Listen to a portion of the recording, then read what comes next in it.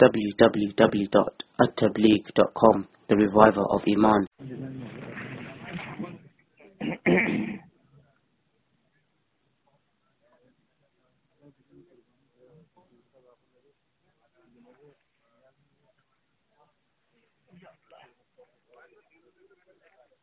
السلام علیکم ورحمۃ اللہ وبرکاتہ.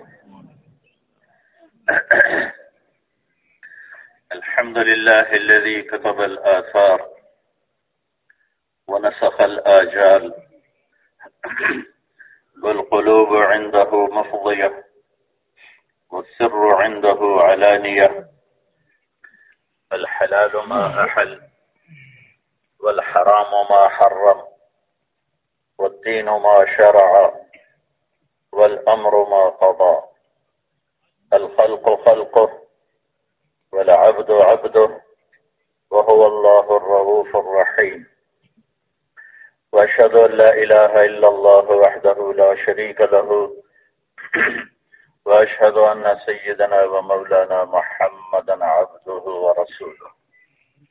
أما بعد، فأعوذ بالله من الشيطان الرجيم. بسم الله الرحمن الرحيم. قل هذه سبيلي أدعو إلى الله على بصيرة أنا ومن اتبعني وسبحان الله وما أنا من المشركين.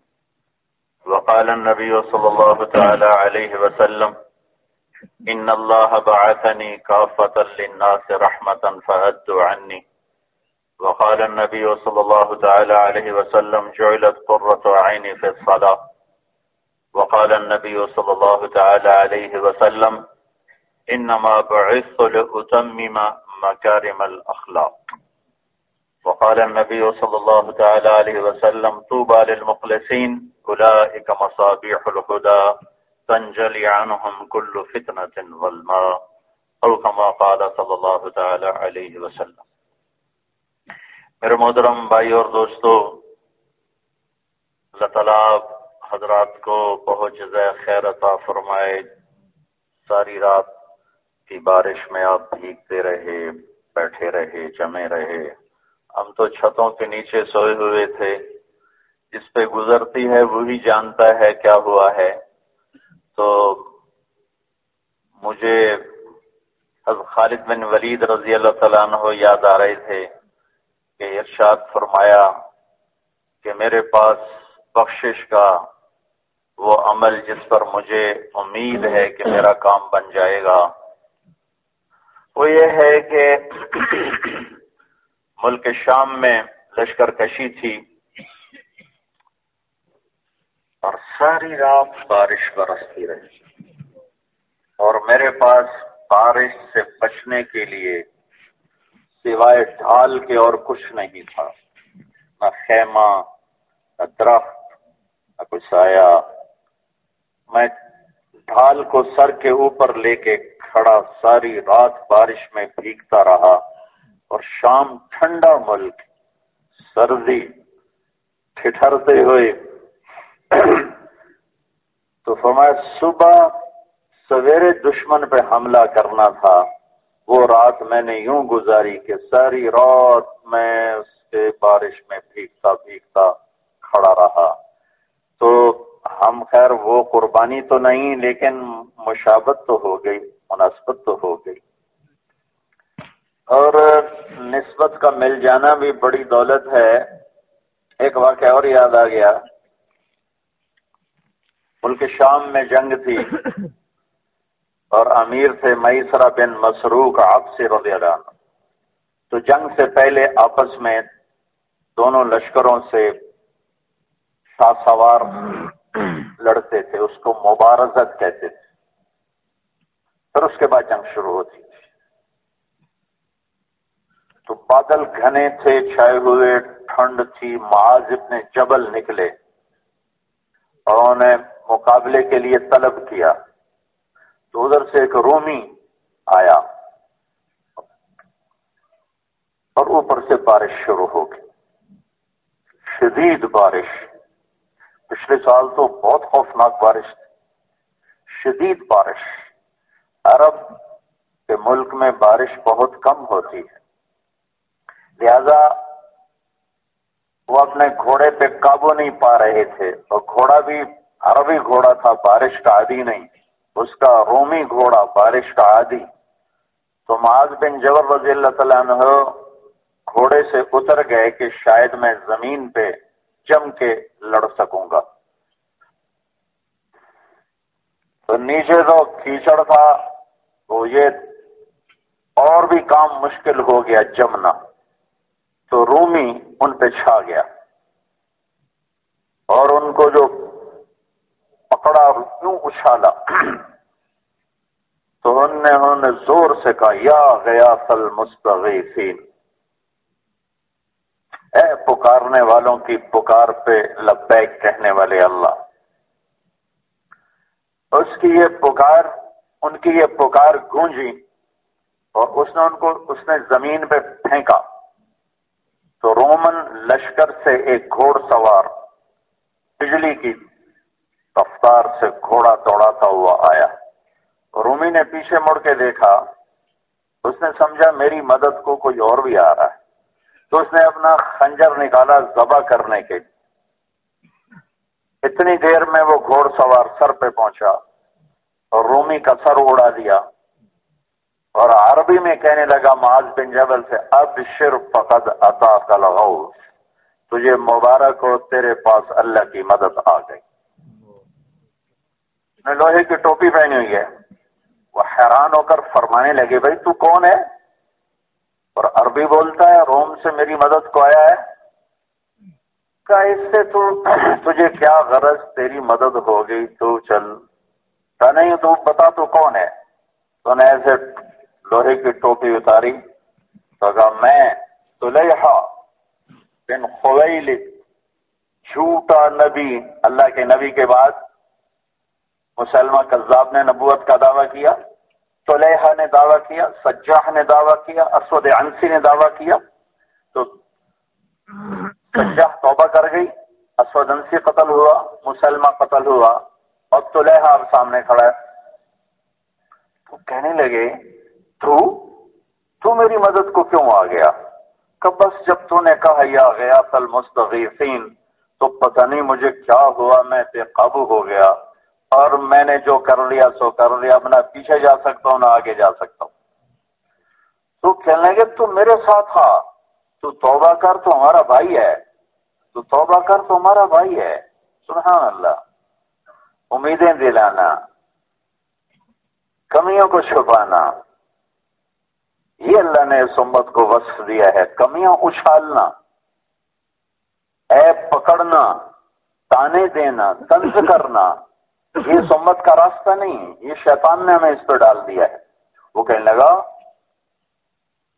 میری توبہ قبول ہو جائے گی، میں نے نبوت کا دعویٰ کیا۔ کہا ہاں ہو جائے گی، توبہ ہر گناہ مٹا دیتی ہے۔ کہا لیکن مجھے خالد بن ولید سے بڑا ڈر لگتا ہے، وہ میرا سر اڑا دے گا۔ تو انہوں نے فرمایا ہمارا امیر خالد نہیں ہے، میسرہ ہے، اب یہ دونوں لشکر دیکھ رہے ہیں، حیران ہو رہے ہیں یہ کیا چکر ہو رہا ہے، یہ کیا گفتگو ہو رہی ہے، اور اوپر سے بارش موسلادھار ہو رہی ہے۔ ان کو ساتھ لیا اور آتے ہی انہوں نے تکبیر کہی اور کہا یہ ہے طلیحہ جاءکم تائبا، یہ طلیحہ توبہ کر کے آ گیا۔ سب نے خوشی سے تکبیر پڑھی اور رومن پر ایسا رعب چھایا، چند گھنٹوں میں اللہ نے فتح بھی نصیب فرمائی۔ تو میسرہ نے حضرت طلیحہ کو مدینے بھیج دیا کہ جاؤ عمر رضی اللہ عنہ سے مل کر وہاں بیعت کرو۔ وہ مدینہ پہنچے، وہ مکہ گئے ہوئے تھے حج پر، وہ حج تو ہو چکا تھا، وہاں پہنچے تو حضرت عمر طواف فرما رہے تھے۔ تو اس نے منہ چھپایا اور کہنے لگا امیر المومنین کیا کوئی توبہ کرے تو قبول ہے؟ کہ تیرا ستیاناش ہو، یہ جگہ ہی توبہ کیا تو کیا کہہ رہا ہے؟ تو اس نے چہرے سے کپڑا ہٹایا کہ پھر مجھے پہچانو، میں توبہ کرتا ہوں اور آپ کے ہاتھ پر بیعت کرتا ہوں کہ تو طلیحہ تیری توبہ کبھی قبول نہیں کروں گا۔ تو نے عکاشہ بن محسن کو قتل کیا، تو نے ثابت بن اکرم کو قتل کیا۔ ایک جنگ ہوئی تھی جس میں یہ دو بدری صحابی ہیں، ایک ثابت بن اکرم اور ایک عکاشہ، وہ سبقہ کا بہا عکاشہ، جو آپ نے کہا تھا میری امت کے 70,000 بغیر حساب کتاب کے جنت میں جائیں گے۔ تو عکاشہ کھڑے ہوئے یا رسول اللہ میرے لیے دعا کر دیں، آپ نے کہا تو ان میں سے ہے۔ ایک اور کھڑے ہوئے میرے لیے دعا کریں. آپ نے فرمایا اوکاشا بازی لے گیا. تو تو نے اوکاشا کو شہید کیا, تو نے ثابت کو شہید کیا, میں تیری توبہ کیسے قبول کروں گا؟ کہا اس میں کیا بات ہے؟ اللہ نے ان کو جنت دے دی, مجھے توبہ کے دروازے پر لا کر میری بھی بخشش کا سامان بنا دیا, تمہیں کیا اعتراض ہے؟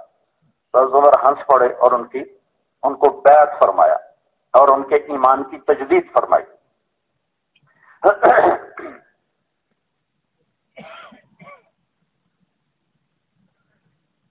ہم اسی دعوت کی نسبت پر جمع ہے, اسی خوبصورت مقصد پر جمع ہے, اسی عالی شان جہد پر جمع ہے. اگرچہ اللہ کرے ہم 33 نمبر والے بھی بن جائیں تو کام بن جائے گا کہ نسبت. ایک اور حدیث یاد آ گئی, اذا مات العبد واللہ یعلم منہ شرا ویقول الناس فیہ خیرا فیقول اللہ تعالی قد قبلت شہادت عبادی لعبدی وعفوت عن علمی. جب کوئی شخص مرتا ہے تو لوگ کہتے ہیں وہ تبلیغ والا تھا نا, فوت ہو گیا. وہ امام مسجد تھے نا, فوت ہو گئے. وہ مسجد کے مؤذن فوت ہو گئے. شیخ الحدیث فوت ہو گئے. یہ نسبتیں چلتی ہیں. تبلیغ میں جانے والے تھے, تبلیغ کا کام کرتے تھے, فوت ہو گئے. یہ خوبصورت نسبتیں چلتی ہیں. جب اللہ کے سامنے پیشی ہوتی ہے تو اللہ تعالیٰ فرماتے ہیں مجھے تو پتا ہے تو 2 نمبر آدمی ہے, میں تو جانتا ہوں. وَأَسِرُّوا قَوْلَكُمْ أَوِ اجْهَرُوا بِهِ إِنَّهُ عَلِيمٌ بِذَاتِ الصُّدُورِ مَا تَسْقُطُ مِنْ وَرَقَةٍ إِلَّا يَعْلَمُهَا وَلَا حَبَّةٍ فِي ظُلُمَاتِ الْأَرْضِ وَلَا رَطْبٍ وَلَا يَابِسٍ إِلَّا فِي كِتَابٍ مُبِينٍ لَا يَخْفَى عَلَى اللَّهِ مِنْهُمْ شَيْءٌ لَا يَعْزُبُ عَنْ رَبِّكَ مِنْ مِثْقَالِ ذَرَّةٍ يَعْلَمُ مَا يَلِجُ فِي الْأَرْضِ وَمَا يَخْرُجُ مِنْهَا وَمَا يَنزِلُ مِنَ السَّمَاءِ وَمَا يَعْرُجُ فِيهَا وَهُوَ مَعَكُمْ أَيْنَمَا كُنْتُمْ وَاللَّهُ بِمَا تَعْمَلُونَ بَصِيرٌ مَا يَكُونُ مِنْ نَجْوَى ثَلَاثَةٍ إِلَّا هُوَ رَابِعُهُمْ وَلَا خَمْسَةٍ إِلَّا هُوَ سَادِسُهُمْ وَلَا أَدْنَى مِنْ ذَلِكَ وَلَا أَكْثَرَ إِلَّا هُوَ مَعَهُمْ أَيْنَمَا كَانُوا. یہ تو میرے اللہ کا علم ہے جو قرآن کہہ رہا ہے.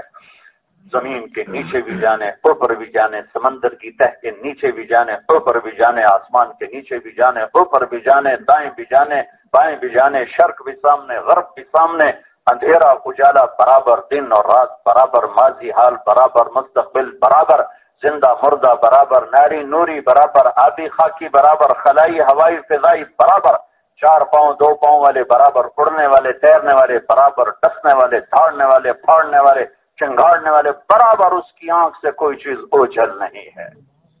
اللہ اللہ. ارے تم تو ابھی اللہ ہی نہیں کہتے, خدا کہتے پھرتے ہو. ارے بھائی اللہ کہنا تو سیکھو, اللہ کہنا تو سیکھو. میں تو ہر بیان میں شور مچا دو بھائی. خدا فارسی کا لفظ ہے, کہنا جائز ہے. اللہ کی ایک صفت کا نام ہے جسے کسی نے نہ بنایا ہو. خود آ کا مخفف ہے خدا, لیکن اس نے اپنا نام ہمیں اللہ بتایا ہے. اس کی عادت ڈالو, اللہ کہو, اللہ. عرش تک تمہاری گونج پہنچی اللہ کے فضل سے. وہ ساری کائنات روشن ہوگی اس کے نور سے. سارا منہ میں نور بھر جاتا جب تم لفظ اللہ کہتے ہو. اللہ تعالیٰ فرماتے ہیں مجھے تو پتا ہے تو ساری زندگی 2 نمبر ہی کرتا رہا, لیکن یہ میرے بندے کہہ رہے ہیں تبلیغ والا ہے, علم والا ہے, مسجد والا ہے, خدمت والا ہے, اذان والا ہے, حج عمرے والا ہے.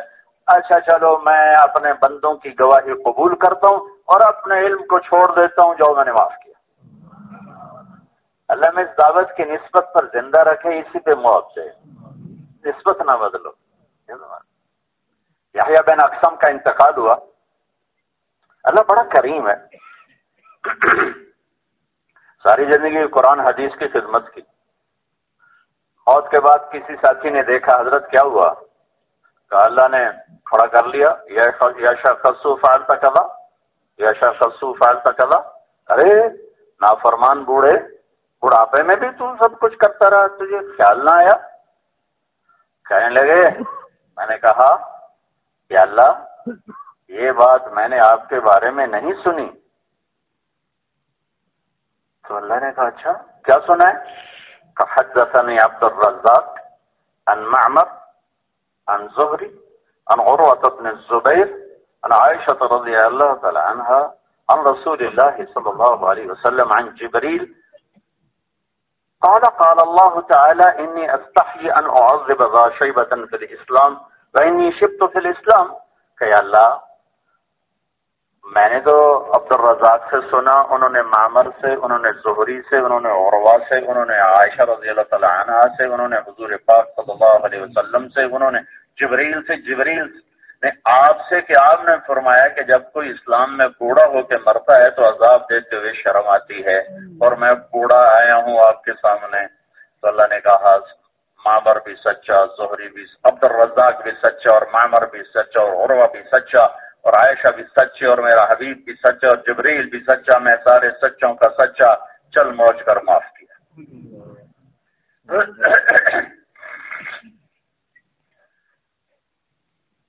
دین کے کام کی بے شمار شکلیں ہیں۔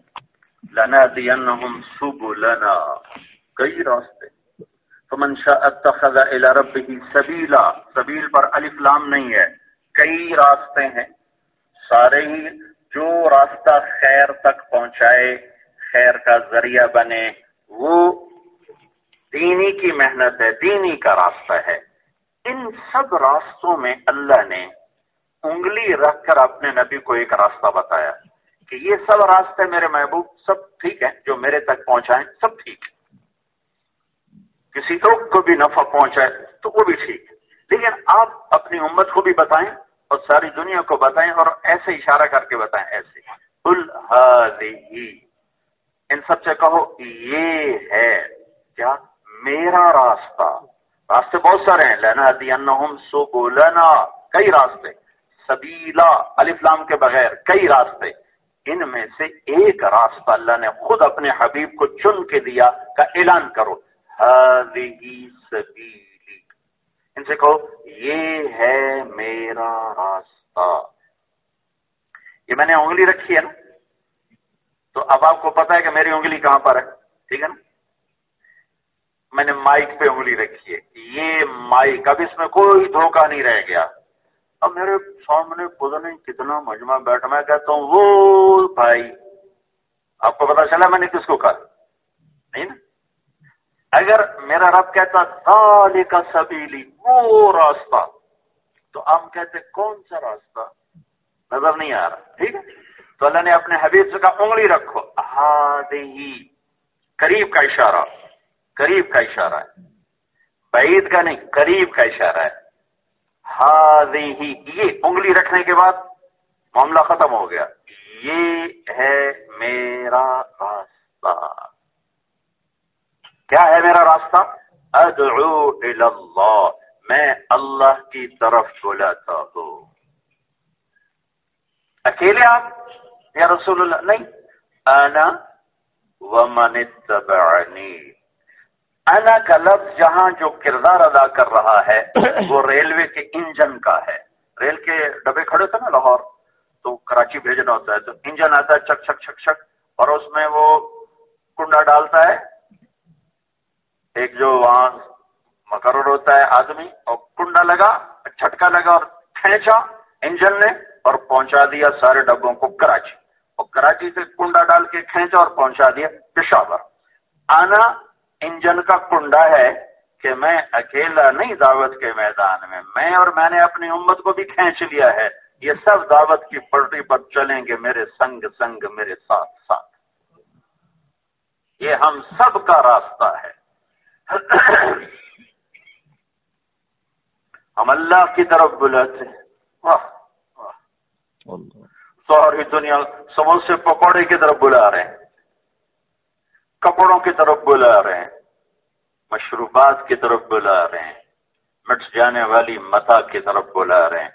اس امت کے سر پہ تاج ہے، ماتھے پہ صحرا ہے، گلے میں ہار ہے، ہاتھوں کا کنگن ہے، وجود کی زینت ہے کہ یہ داعی الی اللہ ہیں، یہ اللہ کی طرف بلاتے ہیں۔ سارا عالم ان کی محنت کا میدان ہے، گلی گلی، کوچا کوچا، بازار بازار، ہر جگہ دعوت کی فضا قائم کرنا، اور ہر جگہ اللہ کی توحید کا نغمہ کھانا، بولنا، بلوانا، یہ اس امت کو وظیفہ ملا ہے. کسی امت نے اللہ کی طرف ایسے نہیں بلایا، اور کسی امت کو اللہ کا ایسا تعارف نہیں ملا جیسے اس امت کو اللہ کا تعارف ملا. اللہ لا الہ الا ہو. کیسا ہے آیت الکرسی؟ آیت الکرسی کے بارے میں حدیث میں ایسا ہے، قرآن سارے کلاموں کا سردار ہے، اور سورہ بقرہ قرآن کی سردار ہے، اور آیت الکرسی سورہ بقرہ کی سردار ہے. تو آیت الکرسی سارے آسمانی کلاموں کی سردار ہے. اس میں نپٹ اللہ کا تعارف ہے. اللہ کون ہے؟ چونکہ یہود نے شرک کیا، عزیر علیہ السلام کو بیٹا بنا دیا، عزیر ابن اللہ. عیسائیوں نے المسیح ابن اللہ، عیسیٰ اللہ کا بیٹا. تو بات خلط ملط ہو گئی. تو میرے اللہ نے اپنا تعارف صاف کرایا، ستھرا کرایا. اللہ لا الہ الا ہو. لا کے ذریعے سے زمین آسمان کی کل کائنات کو ذبح کر دیا، زیر و زبر کر دیا. مشرق والوں پر بھی لا کی تلوار چلی، مغرب والوں پر بھی لا کی تلوار چلی، آسمان والوں پر لا کی تلوار چلی، زمین والوں پر لا کی تلوار چلی. روحانیوں پر لا چلا، اور نوریوں پر لا چلا، اور ناریوں پر لا چلا، اور خاکیوں پر لا چلا، اور آبیوں پر لا چلا، اور ماضی حال مستقبل میں بننے والی مٹنے والی صورتوں پر لا چلا، اور لوہے تانبے پیتل چاندی سے بننے والی چیزوں پہ لا چلا، اور زمین آسمان کے درمیان کی مخلوقات پہ لا چلا. ساری کائنات پر لا کی تلوار کو پھیر کر کہا یہ سب کچھ نہیں، جو لا کہا وہ لا ہوا. وہ لا بھی اس میں لا ہوا، جز لا ہوا، کل لا ہوا، پھر کیا ہوا؟ اللہ ہوا. ہم اللہ کی طرف بلا، اللہ کی طرف بلانا ہی تو ہمارا کام. اللہ کے یہی ہم نہیں کر رہے، ادھر ادھر کے پتہ نہیں کتنے فلسفے بنا لیے. اللہ کو پیار سے پکارو، پیار سے بلاؤ، پیار سے بولو. ساتوں آسمان میں تمہارا چرچا ہوگا، عرشوں پر تمہارے نام کی گونج ہوگی. تو اس کے نام کو بلند کرو، وہ تمہارے نام کو بلند کرے گا. لا الہ الا ہو، اس کے سوا کوئی معبود نہیں. الف لام میم اللہ لا الہ الا ہو، اس کے سوا کوئی معبود نہیں. فإن تولوا فقل حسبي الله لا إله إلا هو، اس کے سوا کوئی معبود نہیں. هو الله الذي لا إله إلا هو، اس کے سوا کوئی معبود نہیں. هو الله الذي لا إله إلا هو.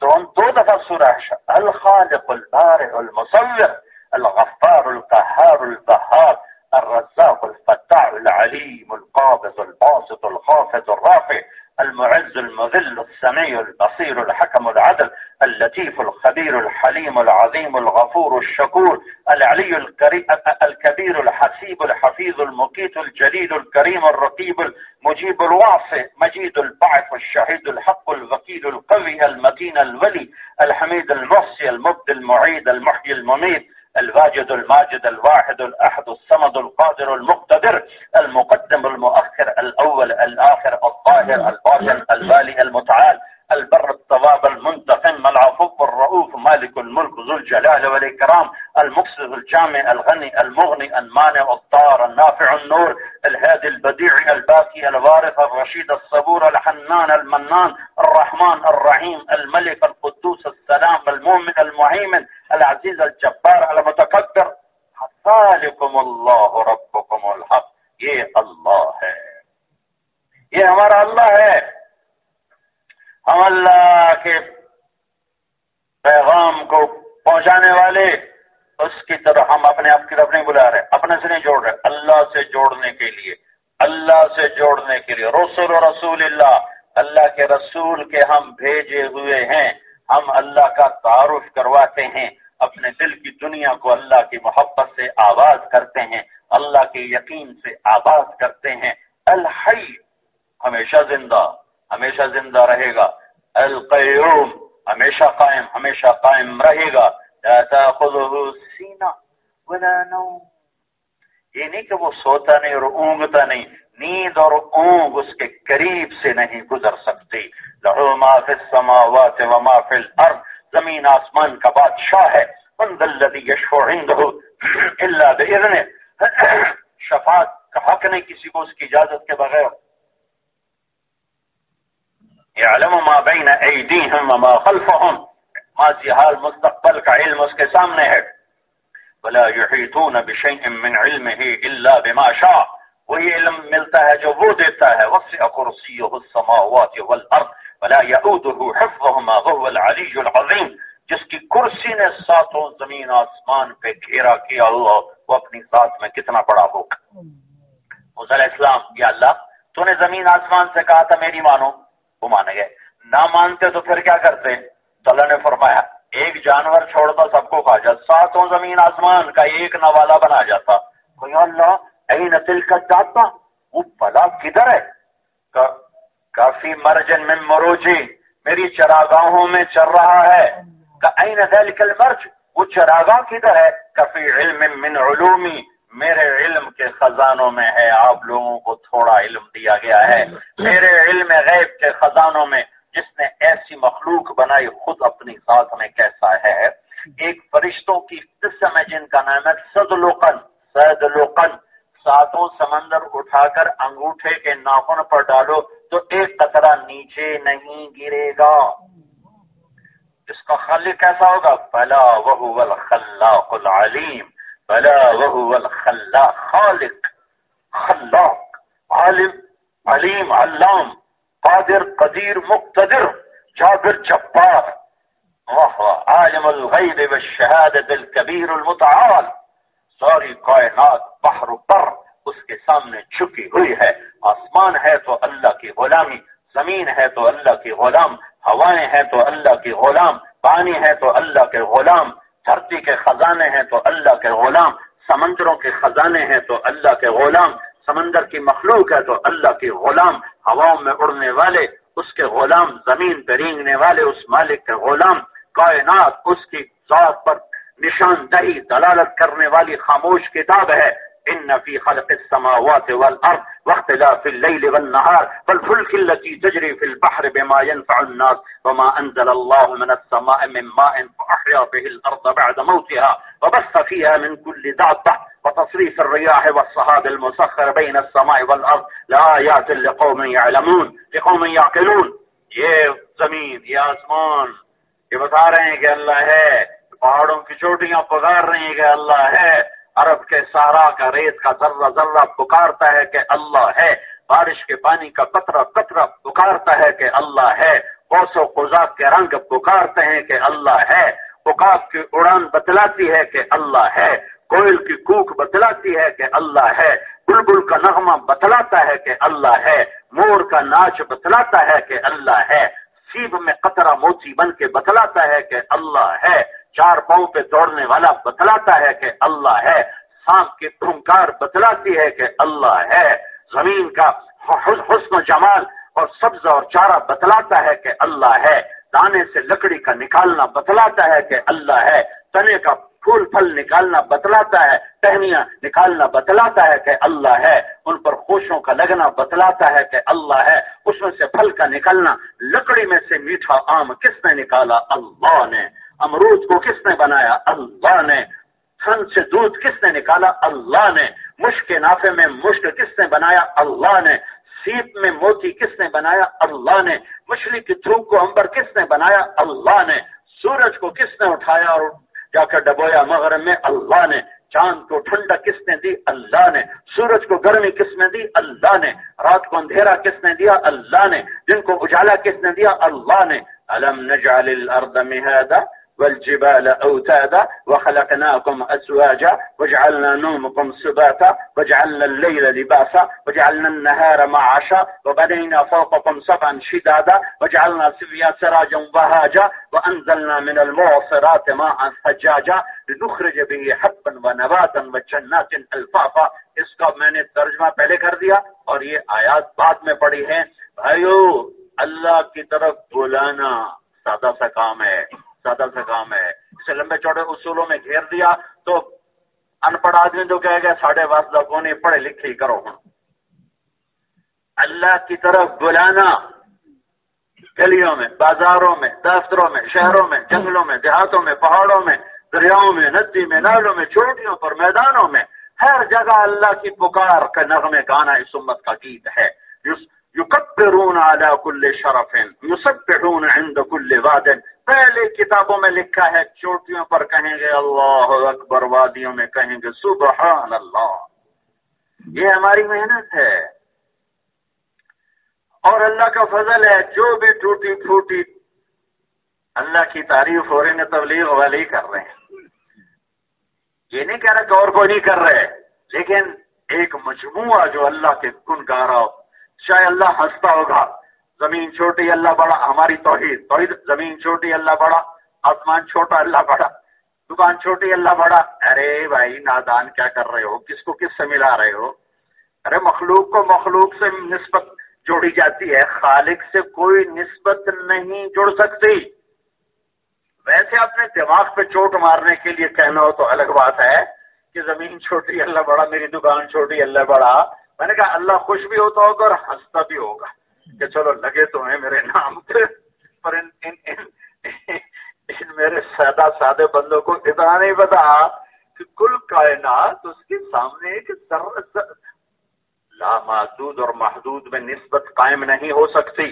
زمین چھوٹی، سورج بڑا، ٹھیک ہے، سورج چھوٹا، آسمان بڑا، ٹھیک ہے، دریا چھوٹا، سمندر بڑا، ٹھیک ہے، چیونٹی چھوٹی اور مچھر بڑا، ٹھیک ہے، کوا چھوٹا، عقاب بڑا، ٹھیک ہے،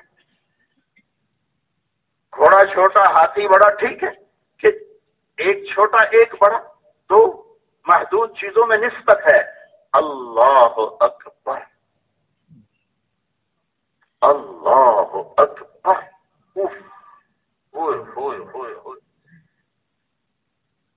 یہ مطلب بھی ہے کہ ہر چیز چھوٹی اللہ بڑا ہے، لیکن اللہ اکبر کا علماء نے جو اصل مفہوم بتایا ہے وہ قرآن کی آیت ہے، لو کان البحر مدادا لکلمات ربی ولو ان ما فی الارض من شجرۃ اقلام۔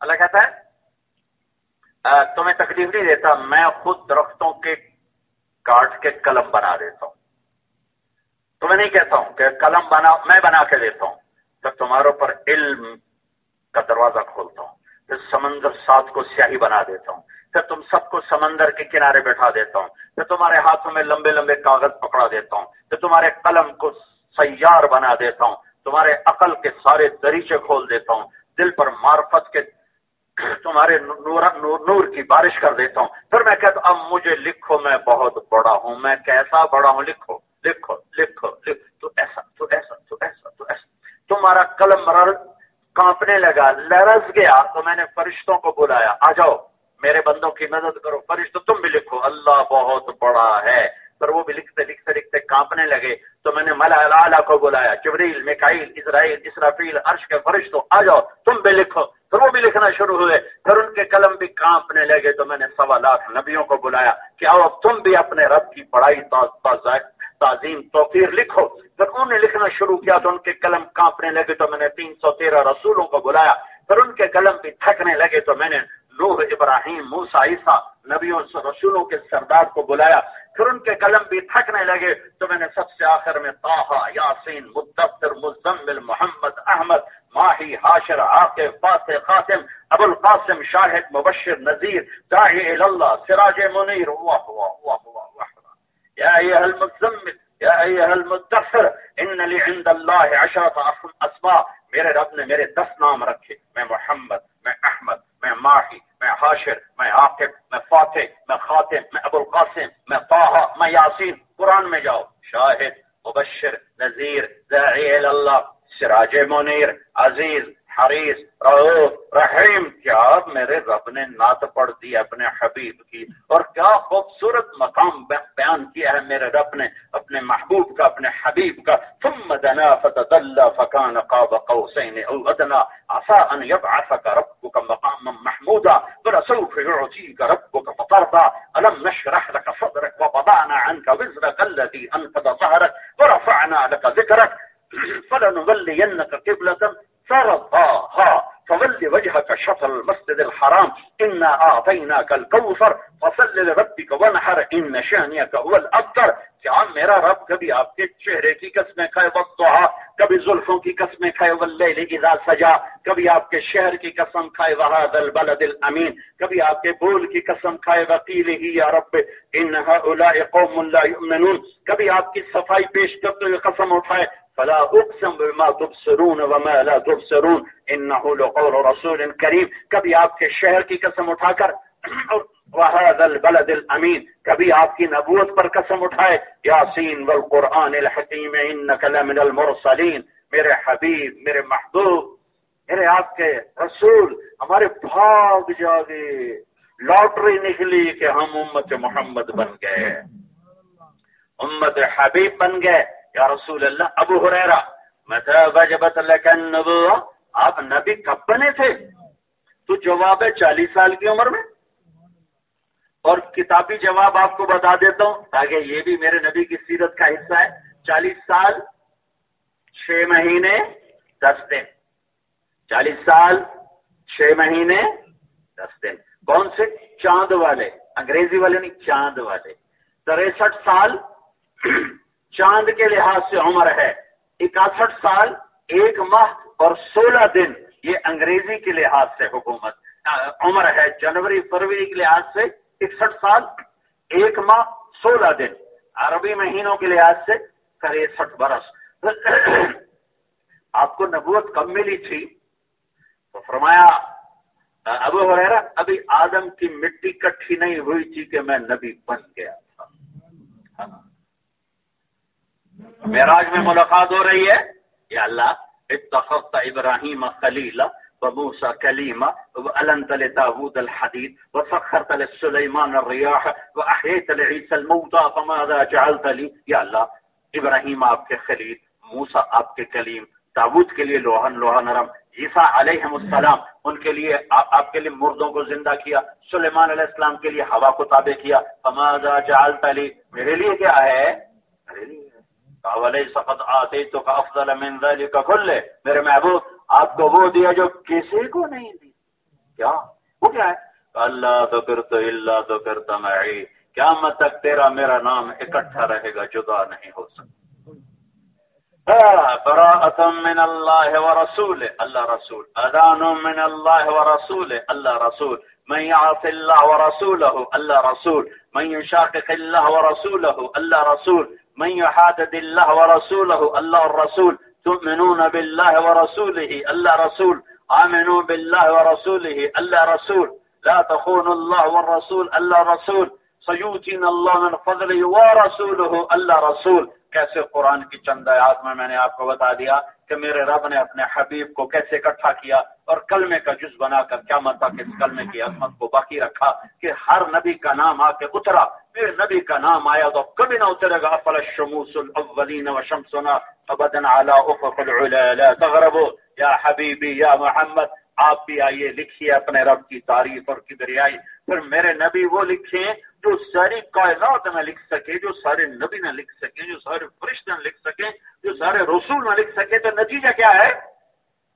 لنفد البحر قبل ان تنفد کلمات ربی ولو جئنا بمثلہ مددا. یہ سارے سمندر تم لکھتے لکھتے خشک کر دو گے اور میری بڑائی کے ہر ہر ہر ہر ہر ہر رنگ کو کرتے چلے جاؤ گے.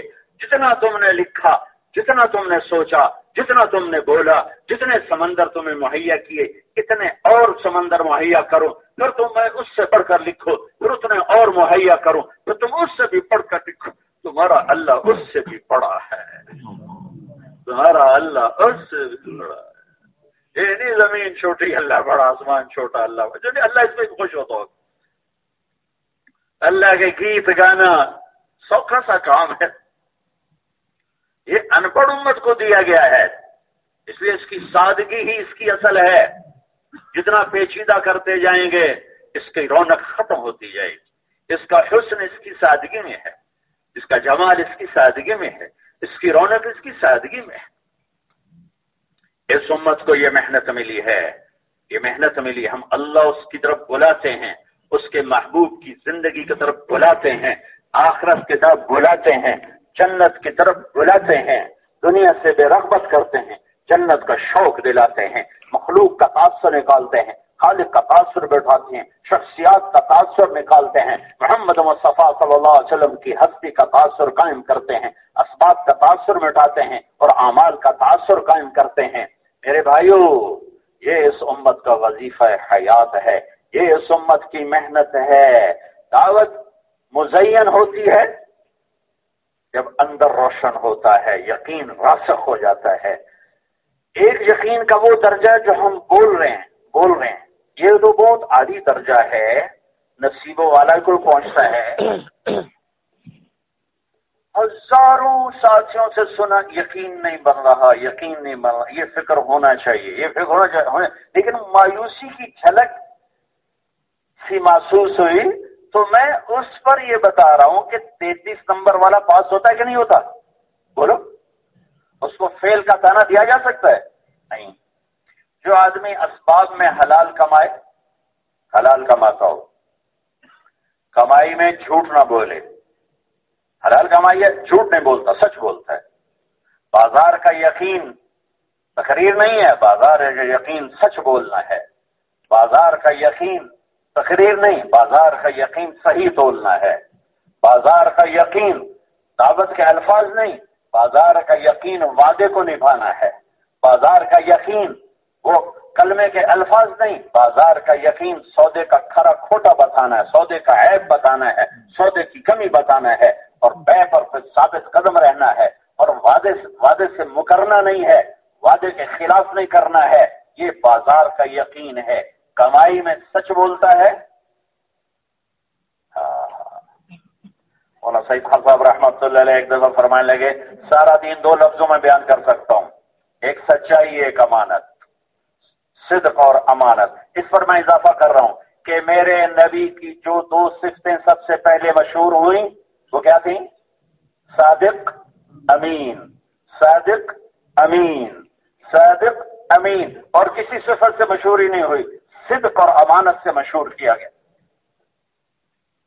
بازار کا یقین اسباب میں لگا ہوا ہے، حلال کماتا ہے، حرام نہیں، سچ بولتا ہے، جھوٹ نہیں، دھوکہ۔ ایک صحابی نے پوچھا، یا رسول اللہ کیا مسلمان بزدل ہو سکتا ہے؟ آپ نے کہا یا رسول اللہ کیا مسلمان بخیل ہو سکتا ہے؟ آپ نے کہا یا رسول اللہ کیا مسلمان جھوٹ بول سکتا ہے؟ آپ نے کہا نہیں، جھوٹ نہیں بول سکتا۔ آپ نے فرمایا میرا امتی ہر گناہ کر سکتا، 2 نہیں کر سکتا، ایک جھوٹ کبھی نہیں بولے گا، ایک دھوکہ کبھی نہیں دے گا۔ نوکری میں ہے، دفتر میں ہے، دکان پر ہے، مل میں ہے، فیکٹری میں ہے، زمین میں ہے، کسی بھی دنیا کے دھندے میں ہے، اگر وہ حلال کماتا ہے اور حرام سے بچتا ہے، سچ بولتا ہے اور جھوٹ سے بچتا ہے، خیانت سے کام لیتا ہے، بددیانتی سے بچتا ہے، اگر پیسہ بچتا ہے تو اس کی زکات دیتا ہے، جب نکلنے کا وقت آتا ہے تو انہی میں سے نکل کے اللہ کی راہوں میں چلا جاتا ہے، یہ بھی یقین والا ہے، یہ بھی یقین والا ہے۔ سعد بن معاذ میرے نبی کی محفل میں بیٹھے تھے تو اللہ کے نبی کی ہاتھوں پہ نظر پڑی، ہاتھ بڑے سخت کھردرے۔ آپ نے کہا سعد یہ تیرے ہاتھوں کو کیا ہوا؟ کہ یا رسول اللہ میں بچوں کے لیے اپنے کھیت میں کام کرتا ہوں، سارا دن کسی چلاتا ہوں تو میرے ہاتھ ایسے پتھر ہو گئے۔ تو آپ نے سب کے سامنے سعد کا ہاتھ پکڑا، مجھے دیکھو، اور یوں بوسا دیا اور فرمایا بچوں کو حلال کھلاتے ہوئے جو ہاتھ ایسا ہو جائے گا اس پہ جہنم کی آگ حرام ہو جائے گی۔ من امسک لم بعمل یدہ امسا مغفورا لہ، جو صبح شام تک اپنے بچوں کی حلال کمائی میں تھک کے گھر جاتا ہے اس کے اس دن کے سارے گناہ معاف ہو جاتے ہیں۔ کمائیوں میں اس یقین کے ساتھ چلنا کہ پالنے والا اللہ ہے، میں صحیح سبب اختیار کروں گا، پھر سچ بولوں گا، جھوٹ نہیں، خیانت کروں گا، دھوکہ نہیں، بددیانتی نہیں۔ آپ منڈی میں آپ کی مستقل عادت تھی، غور سے سنو، ظہر کے بعد آپ پورے بازار کا چکر لگاتے تھے، پوری منڈیوں کا چکر لگاتے تھے اور خود آنکھوں سے دیکھتے تھے کہ بازار کیسا جا رہا ہے، منڈی کیسی جا رہی ہے۔ ہمارے علماء تو بازار جانا عیب سمجھتے ہیں اور اپنی توہین سمجھتے ہیں۔ میرے نبی ہر روز ظہر کے بعد مدینے میں بازار کا چکر لگاتے تھے کہ تجارت کیسے جا رہی ہے، بیع شرا کیسے جا رہی ہے۔ منڈی کا چکر لگایا، ایک غلے کا ڈھیر تھا، اس میں ہاتھ ڈالا، اندر سے غلہ نکالا تو گیلا۔ تو آپ نے اس مالک سے پوچھا یہ کیا کیا ہے؟ کہا جی بارش آ گئی تھی تو میں نے گیلا اندر کر دیا اور سوکھا اوپر کر دیا. آپ نے کہا گیلا اوپر کرو سوکھا نیچے کرو. من غش فلیس منا، جس نے دھوکہ دیا وہ ہم میں سے نہیں. ہمارے یقین کا امتحان بازار میں بیٹھ کے ہوگا، دفتر میں بیٹھ کے ہوگا، نکلنے کا وقت آئے گا اس وقت ہوگا.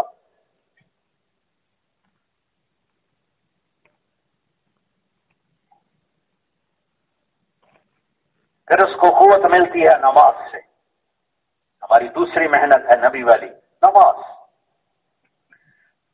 پہلی امتوں کو 2 نمازیں ملی، فجر کی 2 رکعت، عصر کی 2 رکعت، اور اس میں رکوع نہیں تھا. قرآن میں آتا ورکعی مع الراکعین، حضرت مریم، یہ اس سے مراد یہ نماز والا رکوع نہیں ہے، جھکنا مراد ہے، عاجزی مراد ہے. رکوع کی دولت اس امت کو ملی ہے. پہلی امتوں کے پاس تلاوت نہیں تھی نماز میں، صرف تسبیح تھی. اس امت کو تلاوت ملی ہے نماز میں. کیوں نہیں تلاوت تھی؟ وہ اپنی کتاب کے حافظ نہیں ہوتے تھے. کوئی شخص کتاب یاد نہیں کر سکتا تھا، کتاب صرف نبی کو یاد ہوتی تھی بس. لہذا وہ اپنی نماز میں تسبیح پڑھتے تھے، اور ان کی نماز باجماعت نہیں تھی، اپنے اپنے عبادت خانے تھے جس میں ان کی نماز ہوتی تھی. ہماری نماز جماعت کے ساتھ ہے، ہماری نماز قرآن کی تلاوت کے ساتھ ہے. پڑھنے والا اچھا ہو تو جی چاہتا ہے یہ پڑھتا رہے، ہم کھڑے ہو کے سنتے رہیں. پڑھنے والا ہی پنجابی میں پڑھے تو قل هو اللہ بھی مشکل ہو جاتی ہے. اور پڑھنے والا پڑھ رہا ورتل القرآن ترتیلا، تو جی چاہتا ساری رات کھڑا رہے، اللہ کا پیغام، اللہ کا کلام سنتے رہیں.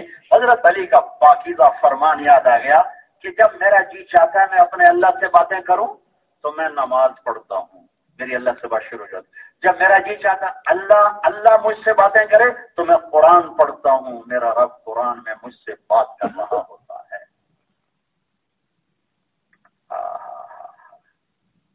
ہمیں قرآن پڑھنے کی دولت ملی.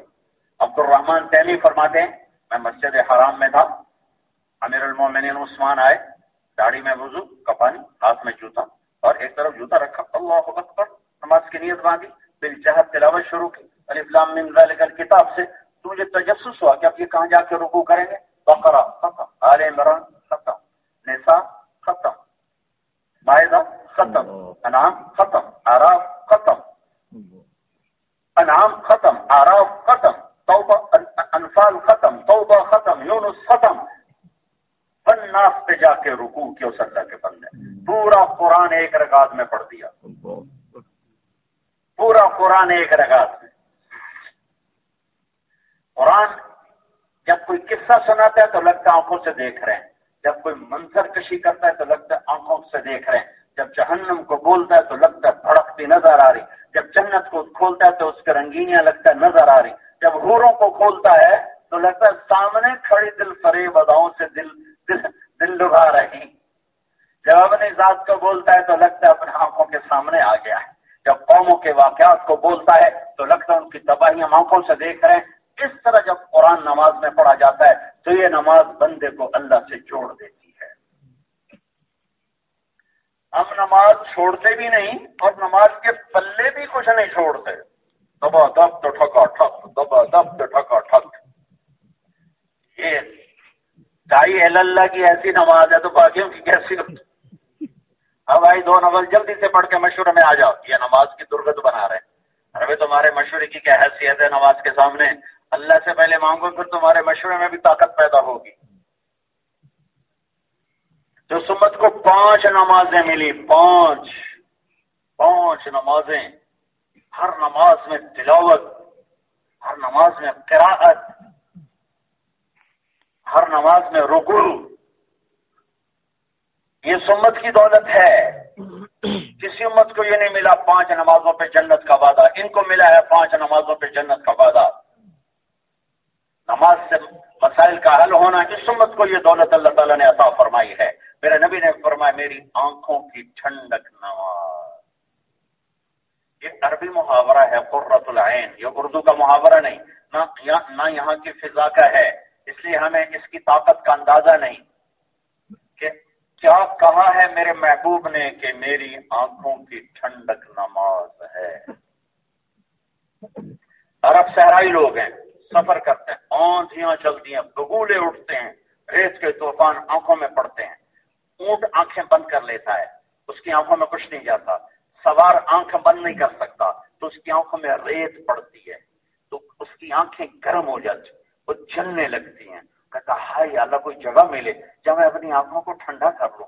وہ بے قرار اور ادھر دیکھتا ادھر دیکھتا ادھر دیکھتا ادھر، کوئی نظر نہیں آتا. تو تھوڑے تھوڑے فاصلے پر کہیں کوئی پہاڑی آ جاتی ہے، کوئی چٹان آ جاتی ہے، کوئی ایسے درخت آ جاتا ہے تو وہ جلدی سے دوڑتا ہے. یہ عرب کا محاورہ کیسے بنا قرۃ عین.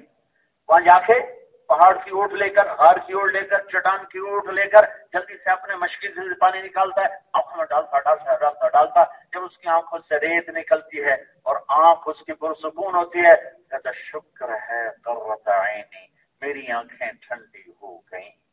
تو میرے نبی فرما رہے ہیں کہ جو بدو کو اس جگہ آنکھ ٹھنڈا ہونے کا مزہ ملتا ہے، مجھے نماز میں وہ مزہ ملتا ہے، مجھے نماز میں وہ مزہ ملتا ہے. ایک نماز ہے ابتدا درجے کی، اقیم الصلاۃ وآتوا الزکاۃ، نماز قائم کرو با جماعت، پہلی رکعت تکبیر اولا. ایک نماز ہے جو مطلوب ہے، اقم الصلاۃ لذکری، نماز ایسے پڑھو کہ اللہ یاد آ جائے. نماز ایسے پڑھو کہ اللہ یاد آئے، اللہ کی یاد میں نماز. یاد دل کا فعل ہے، زبان کا نہیں، زبان کا نہیں، دل کا فعل. تم کئیوں کو بیٹھے بیٹھے بیوی یاد آ رہی ہوگی، بچے یاد آ رہے ہوں گے، کوئی اور مسئلہ یاد آ رہا ہوگا تو وہ کیا کہتا ہے بیگم بیگم بیگم بیگم، یا ایک کیفیت بنتی ہے بیٹا بچہ بچہ ایسا کرتا ہے، ایک کیفیت بنتی ہے. اس کیفیت کا نام ہے یاد، اس کیفیت کا نام ہے یاد. زبان سے اظہار ہے سبحان اللہ الحمدللہ لا الہ الا اللہ اللہ اکبر، یہ زبان سے اظہار ہے. اور اصل ہے یہ دل کا کام کہ دل ہر وقت اس کی یاد میں ڈوبا ہوا ہو. وہ یاد چہرے پر پھر نظر آتی. میں بیرون ملک کی تشکیل میں ہوتا تھا رائمنڈ میں. ایک مولوی صاحب امریکہ سے آئے بڑے غمگین سے، کچھ دن گزر گئے تھے. میں نے کہا مولانا صاحب کیا ہوا؟ کہ بیگم کا خط نہیں آ رہا. اس کو یاد کہتے ہیں. اس زمانے میں یہ موبائل فون نہیں ہوتے تھے. ایک دو تشکیلیں ان کی ہوئیں اور میں کمرے میں داخل ہوا اور وہ لیٹے لیٹے ہنس رہے تھے. میں نے کہا مولانا صاحب لگتا ہے بیگم کا خط آئے گا. کہ ہاں آ گیا. یہ یاد ہے، یاد. جب تم میرے پاس ہوتے ہو گویا کوئی دوسرا نہیں ہوتا. اس تک پہنچنے کے لیے خلوت کا ذکر ہے. ہم جو ذکر کرتے ہیں اس پر اجر ملتا ہے، لیکن خلوت کا ذکر یہ یاد کی کیفیت پیدا کرتا ہے کہ دل دماغ اللہ اللہ اللہ اللہ پکارنے لگتے ہیں. یہ یاد لے کر اللہ کہتا نماز میں آ. اب میری نماز پڑھ کے اللہ اکبر تو میں بھی آسمان عرشوں کے پردے ہٹا کر کہوں گا میرا بندہ آ گیا. میرے بندے بول کیا مانگتا ہے؟ حمدنی عبدی اسنا لی عبدی مجدنی عبدی. اللہ اور بندے کی بات شروع ہو جاتی، مکالمہ شروع ہو جاتا ہے. ان الساجد یسجد فی قدمی الرحمن. جب آدمی دھرتی پہ سجدہ کرتا ہے تو میرے نبی کا فرمان ہے وہ اللہ کے قدموں پہ سر رکھ کے سجدہ کرتا ہے. دعوت کی طاقت ہے نماز کے ذریعے سے، کسی حال میں نہ چھوڑی گئی، ہر حال میں سجدے ادا کیے گئے. فضاؤں تستر 1 سال کے بعد فتح ہوا. ہرمز جس شہر کا بادشاہ تھا اور پھر ایمان لایا، مدینے میں رہا. 1 سال کے بعد فتح کے آثار بنے اور کمندے ڈال کر اوپر چڑھ رہے تھے اور فجر کی نماز کا وقت داخل ہوا تو کمندوں پہ لٹکے صحابہ نے فجر کی نماز ادا کی اور پھر اوپر چڑھے اور اللہ تعالیٰ نے قلعہ فتح کروایا ہے. تو میرے بھائیو، اس امت کو آسمانوں پہ بلا کے تحفہ دیا گیا. اور میں قربان جاؤں، اللہ نے کہا میرے حبیب 50 نمازیں. کہا ہی نہیں یا اللہ بہت زیادہ ہیں. کہا ٹھیک ہے میرے اللہ منظور. یہ نماز کی عظمت بٹھانے کے لیے تھا کہ بہت اعلیٰ چیز ہے. 50 منظور. جب آپ چل پڑے، میں نے کہیں پڑھا نہیں ہے، ہو سکتا ہے غلط ہو، لیکن میرا اس سے خیال ہے کہ لگتا ہے موسیٰ علیہ السلام کو اللہ نے کھڑا کر دیا آگے تو یہ تو 50 لے کے جا رہا ہے میرا محبوب. ان 5 نہیں پڑھنی ہے، 50 کتوں پڑھنی ہے. تو میرے محبوب کو میرے پاس واپس، مجھے لگتا ہے، میں کوئی یقین سے نہیں کہہ رہا ہوں چونکہ نہ میرے پاس کوئی صنعت ہے، نہ میں نے کہیں پڑھا ہے، نہ کسی بڑے آدمی سے سنا ہے، ایسے دل کا وجدان ہے، غلط بھی ہو سکتا ہے، دیوار پہ مار دو وہ صحیح بھی ہو سکتا ہے کہ اللہ تعالیٰ نے کہا ہوگا موسیٰ علیہ السلام سے میرے محبوب کو واپس بھیجو، یہ تو 50 لے کے جا رہا ہے، میں نے تو 5 دینی ہے۔ آگے موسیٰ علیہ السلام کہا یا رسول اللہ کیسے رہی ملاقات؟ کیا ملا 50 نمازیں کو توبہ کون پڑھے گا، حضور واپس جاؤ واپس۔ تو اللہ کہتے چلو کٹ شارٹ 45 اڑا دے تو 5 دیتا، نہیں اچھا میرے ابھی 5 اڑا دیتے ہیں، سبحان اللہ 45 لے کے واپس آ رہے ہیں۔ آگے مسافر کھڑے یا رسول اللہ واپس 9 دفعہ ہوا، 9 5 45 9 دفعہ آنا جانا آنا جانا آنا جانا، چھٹے آسمان سے سدرۃ المنتہا، چھٹے آسمان سے چاہے 1 سیکنڈ میں جا رہے تھے لیکن فاصلہ تو دیکھو، چھٹے آسمان سے سدرۃ المنتہا، پھر وہاں سے نیچے، پھر اوپر، پھر نیچے، پھر اوپر، پھر نیچے، پھر اوپر، پھر نیچے، 5 5 5 5 5 5 کم ہو رہی ہیں، اور نماز کی عظمت بٹھائی جا رہی بٹھائی جا رہی بٹھائی جا رہی۔ جب 5 رہ گئی تو موسیٰ علیہ السلام پھر کھڑے، جی 5 کا نہیں واپس، کیا نہیں موسیٰ شرمت، اب کہتے یہ بھی اڑ گئی تو پھر اچھا یا رسول اللہ میری امت پہ 2 نمازیں فرض تھی انہوں نے کوئی نہیں پڑھی تھی، ان بھی کوئی نہیں پڑھنی ہے جب ایک لگے۔ تو موسیٰ علیہ السلام سچے نکلے، 90% مسلمان نماز نہیں پڑھتا ہے، اور جو 10% پڑھتے ہیں وہ نماز کو ذبح کر کے پڑھتے ہیں۔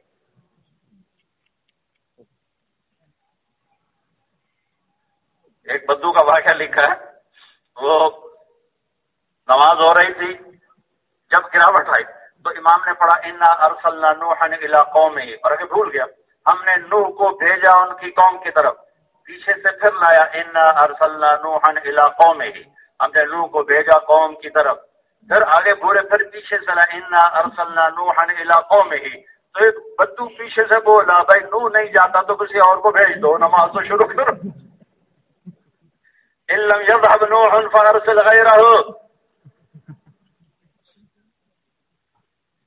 کبھی ہم بھی تم میں بھی چاہت تھی، کبھی ہم بھی تم میں بھی راحت تھی، کبھی ہم بھی تم بھی تھے آشنا، تمہیں یاد ہو کہ نہ یاد ہو۔ کبھی نمازوں کے مزے لیتی تھی یہ امت، معاذ عدویہ ان کے خامن صلہ بن اشیم تبع تابعین میں سے، دن میں گھوڑے پر ہوتے تھے اور رات کو لشکر گاہ سے نکل کر جنگل میں جا کے نفل پڑھتے تھے، جنگل میں جا کے، اور جب وہ سجدہ کرتے تھے تو میرے رب کی قسم شیر آ کر ان کے پاؤں کے تلوے چاٹتے تھے اور ان کا بیٹھ کر قرآن سنتے تھے، جب وہ سجدے میں جاتے تو پاؤں چومتے تھے، پاؤں شیر شیر۔ میدان میں شہید ہوئے، 2 بیٹے ساتھ تھے، بیٹوں سے فرمایا دیکھو باپ مرے نا تو بیٹوں کو اتنا دکھ نہیں ہوتا، بیٹے مرے تو باپ کو دکھ زیادہ ہوتا ہے، تم پہلے جا کے شہید ہو تاکہ تمہارا صدمے کا مجھے اجر ملے، پھر میں بھی تمہارے پیچھے آتا ہوں۔ تینوں باپ بیٹے باری باری شہید ہو گئے، ان کی والدہ اور ان کی بیگم صلہ کی بیگم معاذ عدویہ دمشق، عورتیں آئیں تعزیت کے لیے، فرمایا تعزیت کے لیے آئی ہو تو بے شک واپس چلی جاؤ، اور مبارک دینے آئی ہو تو 100 دفعہ آؤ، میرے تو آج عید کا دن ہے کہ میرے گھر کے 3 اللہ کے قبول ہو گئے، 30 برس زندہ رہی، اس کے بعد رات مسلح پر، دن کو روزہ، رات آتی کہتی معاذہ آخری رات ہے پتہ نہیں کل کا سورج دیکھی کہ نہیں، سوتے وہیں مسلح پہ بیٹھے بیٹھے سو گئیں تو سو گئیں، صبح ہوتی معاذہ آج آخری دن ہے روزہ رکھ لے، روزہ رات قیام دن کو روزہ، مرض الموت میں بستر پر لیٹیں، موت کا وقت آیا، عورتیں قریب تھیں، پہلے روئیں پھر ہنس دیں، تو عورتوں نے پوچھا یہ روئی کیوں ہو؟ کہ آج نماز اور روزے سے جدائی ہو جائے گی۔ ہائے ہائے ہائے، کیا دل لگایا نماز سے کہ اس پہ رو رہی کہ آج کے بعد نماز نہیں پڑھوں گی، روزہ نہیں رکھوں گی۔ کہ پھر ہنس کیوں رہی ہو؟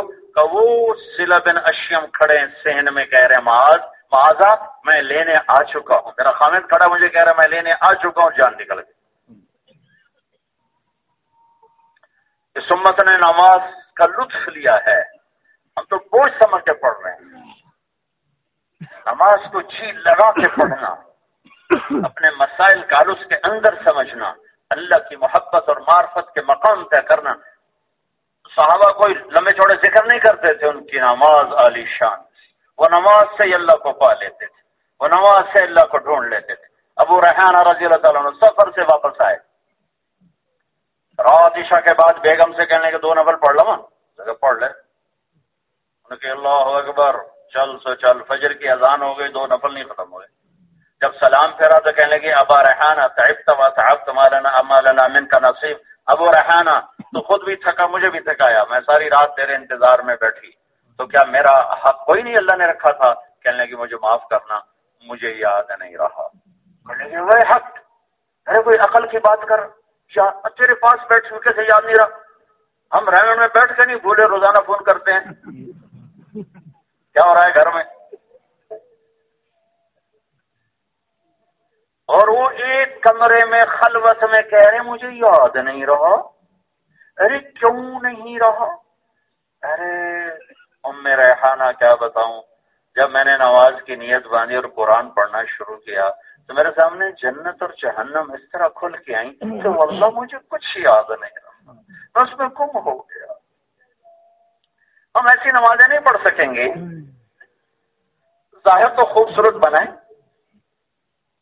کھڑے ہونے میں عاجزی ہو، رکوع میں لمبا تھوڑا پڑا جائے، 3 تسبیح کو طلاق دے دو، 5 پڑھ لو، 7 پڑھ لو، تھوڑا جاتا گھنٹوں رو، تھوڑا قومیں کو لمبا کر دیں، تھوڑا سجدے کو لمبا کر دیں. مفتی زین العابدین صاحب رحمۃ اللہ علیہ کو نماز پڑھتے دیکھا، اس کے بعد کسی کو نہیں دیکھا. وہ ریمنڈ تشریف لاتے تھے، مشورے میں ہم خدمت پہ لگتے تھے. ریمنڈ جب پڑھتے تھے تو گرمیوں میں اوابین باہر پڑھتے تھے تو میں پیچھے بیٹھ جاتا تھا، اور وہ رکوع کرتے تو میں پیچھے سے گننا شروع کرتا، سبحان ربی العظیم، سبحان ربی العظیم، سبحان ربی العظیم. اس رفتار کے ساتھ 19، 23، 25 پر میں پہنچتا تو پھر مجھ سے سب رکوع سے سر اٹھاتے تھے. اور جب سجدے میں جاتے سبحان ربی الاعلی، سبحان ربی الاعلی، سبحان ربی الاعلی. اس رفتار میں پڑھتا تھا. 19، 23، 25 کے درمیان سر اٹھاتے تھے، اتنا لمبا سجدہ ہوتا تھا. مرض الموت میں تھے، بلال مسجد مرکز میں آئے تو بیٹھ کے نفل پڑھ رہے تو مجھے طالب علمی کا زمانہ یاد آ گیا. میں پھر پیچھے جا کے بیٹھ گیا، لیکن آج کل تو بیمار ہیں، اب کتنا پڑھیں گے. تو رکوع بیٹھ کے کیا، 11 دفعہ میں نے تسبیح پڑھی، پھر انہیں سجدے سے سر اٹھایا. آئیو نماز کے ساتھ انصاف نہیں ہو رہا. کوئی عمل دوسرے کا بدل نہیں، گشت کا کوئی بدل نہیں ہے، گشت کا بدل گشت ہی ہے، نماز کا بدل نماز ہی ہے، ذکر کا بدل ذکر ہی ہے، تعلیم کا بدل تعلیم ہی ہے، راتوں کو اٹھنے کا بدل راتوں کا اٹھنا ہی ہے. کوئی عمل کسی عمل کی جگہ نہیں لیتا ہے. گشتوں میں بہت چلے گئے تو نماز میں سستی ہوگی، نماز اچھی طرح نہیں پڑ گئی. ہر عمل کو اعتدال سے پورا وقت دینا ہی ہمیں اللہ کے قریب کرنے کا سبب اور ذریعہ بنتا ہے. عبادہ بن صامت یاد آ گئے. جب اسکندریہ فتح نہیں ہو رہا تو عمر بن عاص امیر تھے، 4000 کا لشکر تھا. انہوں نے حضرت عمر کو خط لکھا، فتح نہیں ہو رہا، لشکر بھیجو. تو انہوں نے 4000 جمع 4 اور ان کو خط لکھا کہ میں 4000 فوج بھیج رہا ہوں اور ان کے ساتھ 4 آدمی بھیج رہا ہوں، ان میں سے ہر ایک 1000 کے برابر ہے، لہذا یہ 4000 جمع 4 اصل میں 8000 ہے. اور تم 4000 ہو، تم ہو گئے 12000، اور 12000 کو کمی کی وجہ سے شکست نہیں ہوتی، چلو اللہ کا نام لے کر جنگ کرو. 4 زبیر بن عوام، مقداد بن اسود مہاجرین میں سے، محمد بن مسلمہ اور تلوار ٹوٹ گئی، اور عبادہ بن صامت انصار میں سے. یہ 4 بھیج، 4 جمع 4، 4 جمع 4000، ادھر وہ 4000، 8004. جب پہنچے تو عمرو بن عاص رضی اللہ تعالیٰ نے عبادہ بن صامت کو امیر بنا دیا کہ میں تمہیں امیر بناتا ہوں، تیری برکت سے خلافت ہوگا. یہ دن میں جنگ ہو رہی ہے اور پھر رات کو ہٹ کر ایک طرف نفل پڑھ رہے ہیں تو کتنی پہرے داروں کی نظر پڑ گئی. 20 انہوں نے ایک دم حملہ کیا، نماز توڑی، تلوار اٹھائی اور اکیلے نے 20 آدمیوں سے مقابلہ کیا. ان میں سے 12 کے سر اڑا دیے. اور جن نے جان بچاؤ، جن آ گیا جن. جب سارے بھاگ گئے تلوار رکھے اور پھر اللہ اکبر نماز شروع کر دی. ہائے ہائے ہائے، پھر نماز شروع کر دی۔ نماز ہماری جان ہے، رشت ہماری ریڑھ کی ہڈی، سنتے ہیں بزرگوں سے، نماز ہماری روح ہے۔ نماز میں اگر جان نہیں، طاقت نہیں، تو ہم ایسے ہوا میں معلق ہیں۔ نماز کو طاقت ملتی ہے تنہائی کے ذکر کے ساتھ، نماز کو طاقت ملتی ہے فضائل کے حلقوں کے ساتھ۔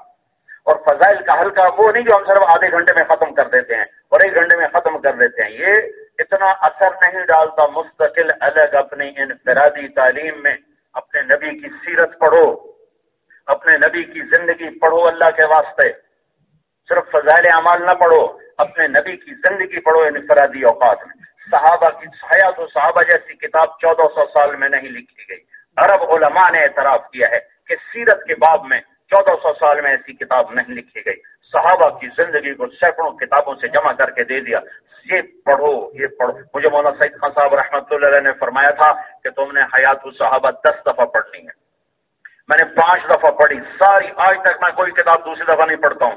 5 دفعہ پڑھی اور ہر دفعہ میرے آنسو اسی طرح بہے جیسے پہلی دفعہ میں نے پڑھا، اور 5 دفعہ کا میں ان کی روح کا مقروض ہوں۔ لیکن اب موقع نہیں ملتا ہے، اب اتنا کچھ آزار ہو گئے، کچھ مشغولی ہو گئی، نہیں پڑھا جاتا۔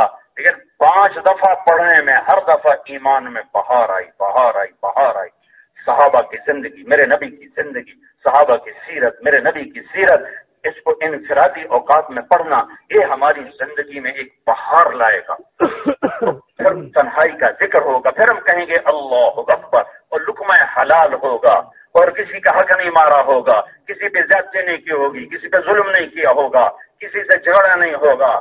یہ سگا بھائی ہے اور مقدمے بازی چل رہی ہے، اور سال بھی لگا ہوا ہے، 7 مہینے بھی لگے ہوئے ہیں۔ پھر اللہ اکبر کہے گا تو نماز، پھر نماز بنے گی۔ بھائیو، یہ میرے نبی کی خوبصورت محنت کے چند اعمال ہیں۔ ایک جملہ میں نے پہلے جو قرآن کا تھا چھوڑ دیا، اب اس کو بتانے لگا۔ ہذہ سبیلی، یہ ہے میرا راستہ۔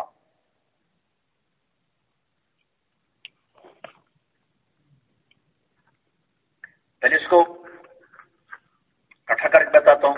ہذہ سبیلی، یہ ہے میرا راستہ۔ اچھا، میں ایک لہجے میں بولوں گا، اس کو غور کرنا۔ یہ ہے میرا راستہ، یہ ہے میرا راستہ، کوئی فرق محسوس ہو؟ اچھا، ایک اور مثال دیتے۔ ایک آدمی نئی گاڑی خرید کر کہتا ہے یہ ہے میری گاڑی، لہجے میں سمجھ آیا؟ ایک اٹھان ہے، ایک فخر ہے، یہ ہے میری گاڑی۔ سائیکل والا کہے گا یہ ہے میرا سائیکل، وہ کہے گا اپنا ہی ہے بھائی، اپنا ہی ہے، غریب بندی سواری بھائی۔ ہذہ سبیلی میں خالی خبر نہیں ہے، یہ لہجے میں نے بدوؤں سے سیکھے ہیں، کتاب سے نہیں۔ قرآن ایک زندہ بول ہے، لکھا گیا بعد میں، اور بول میں اٹھان ہے، اتار چڑھاؤ ہوتا ہے۔ ہذہ سبیلی میں ایک اٹھان ہے۔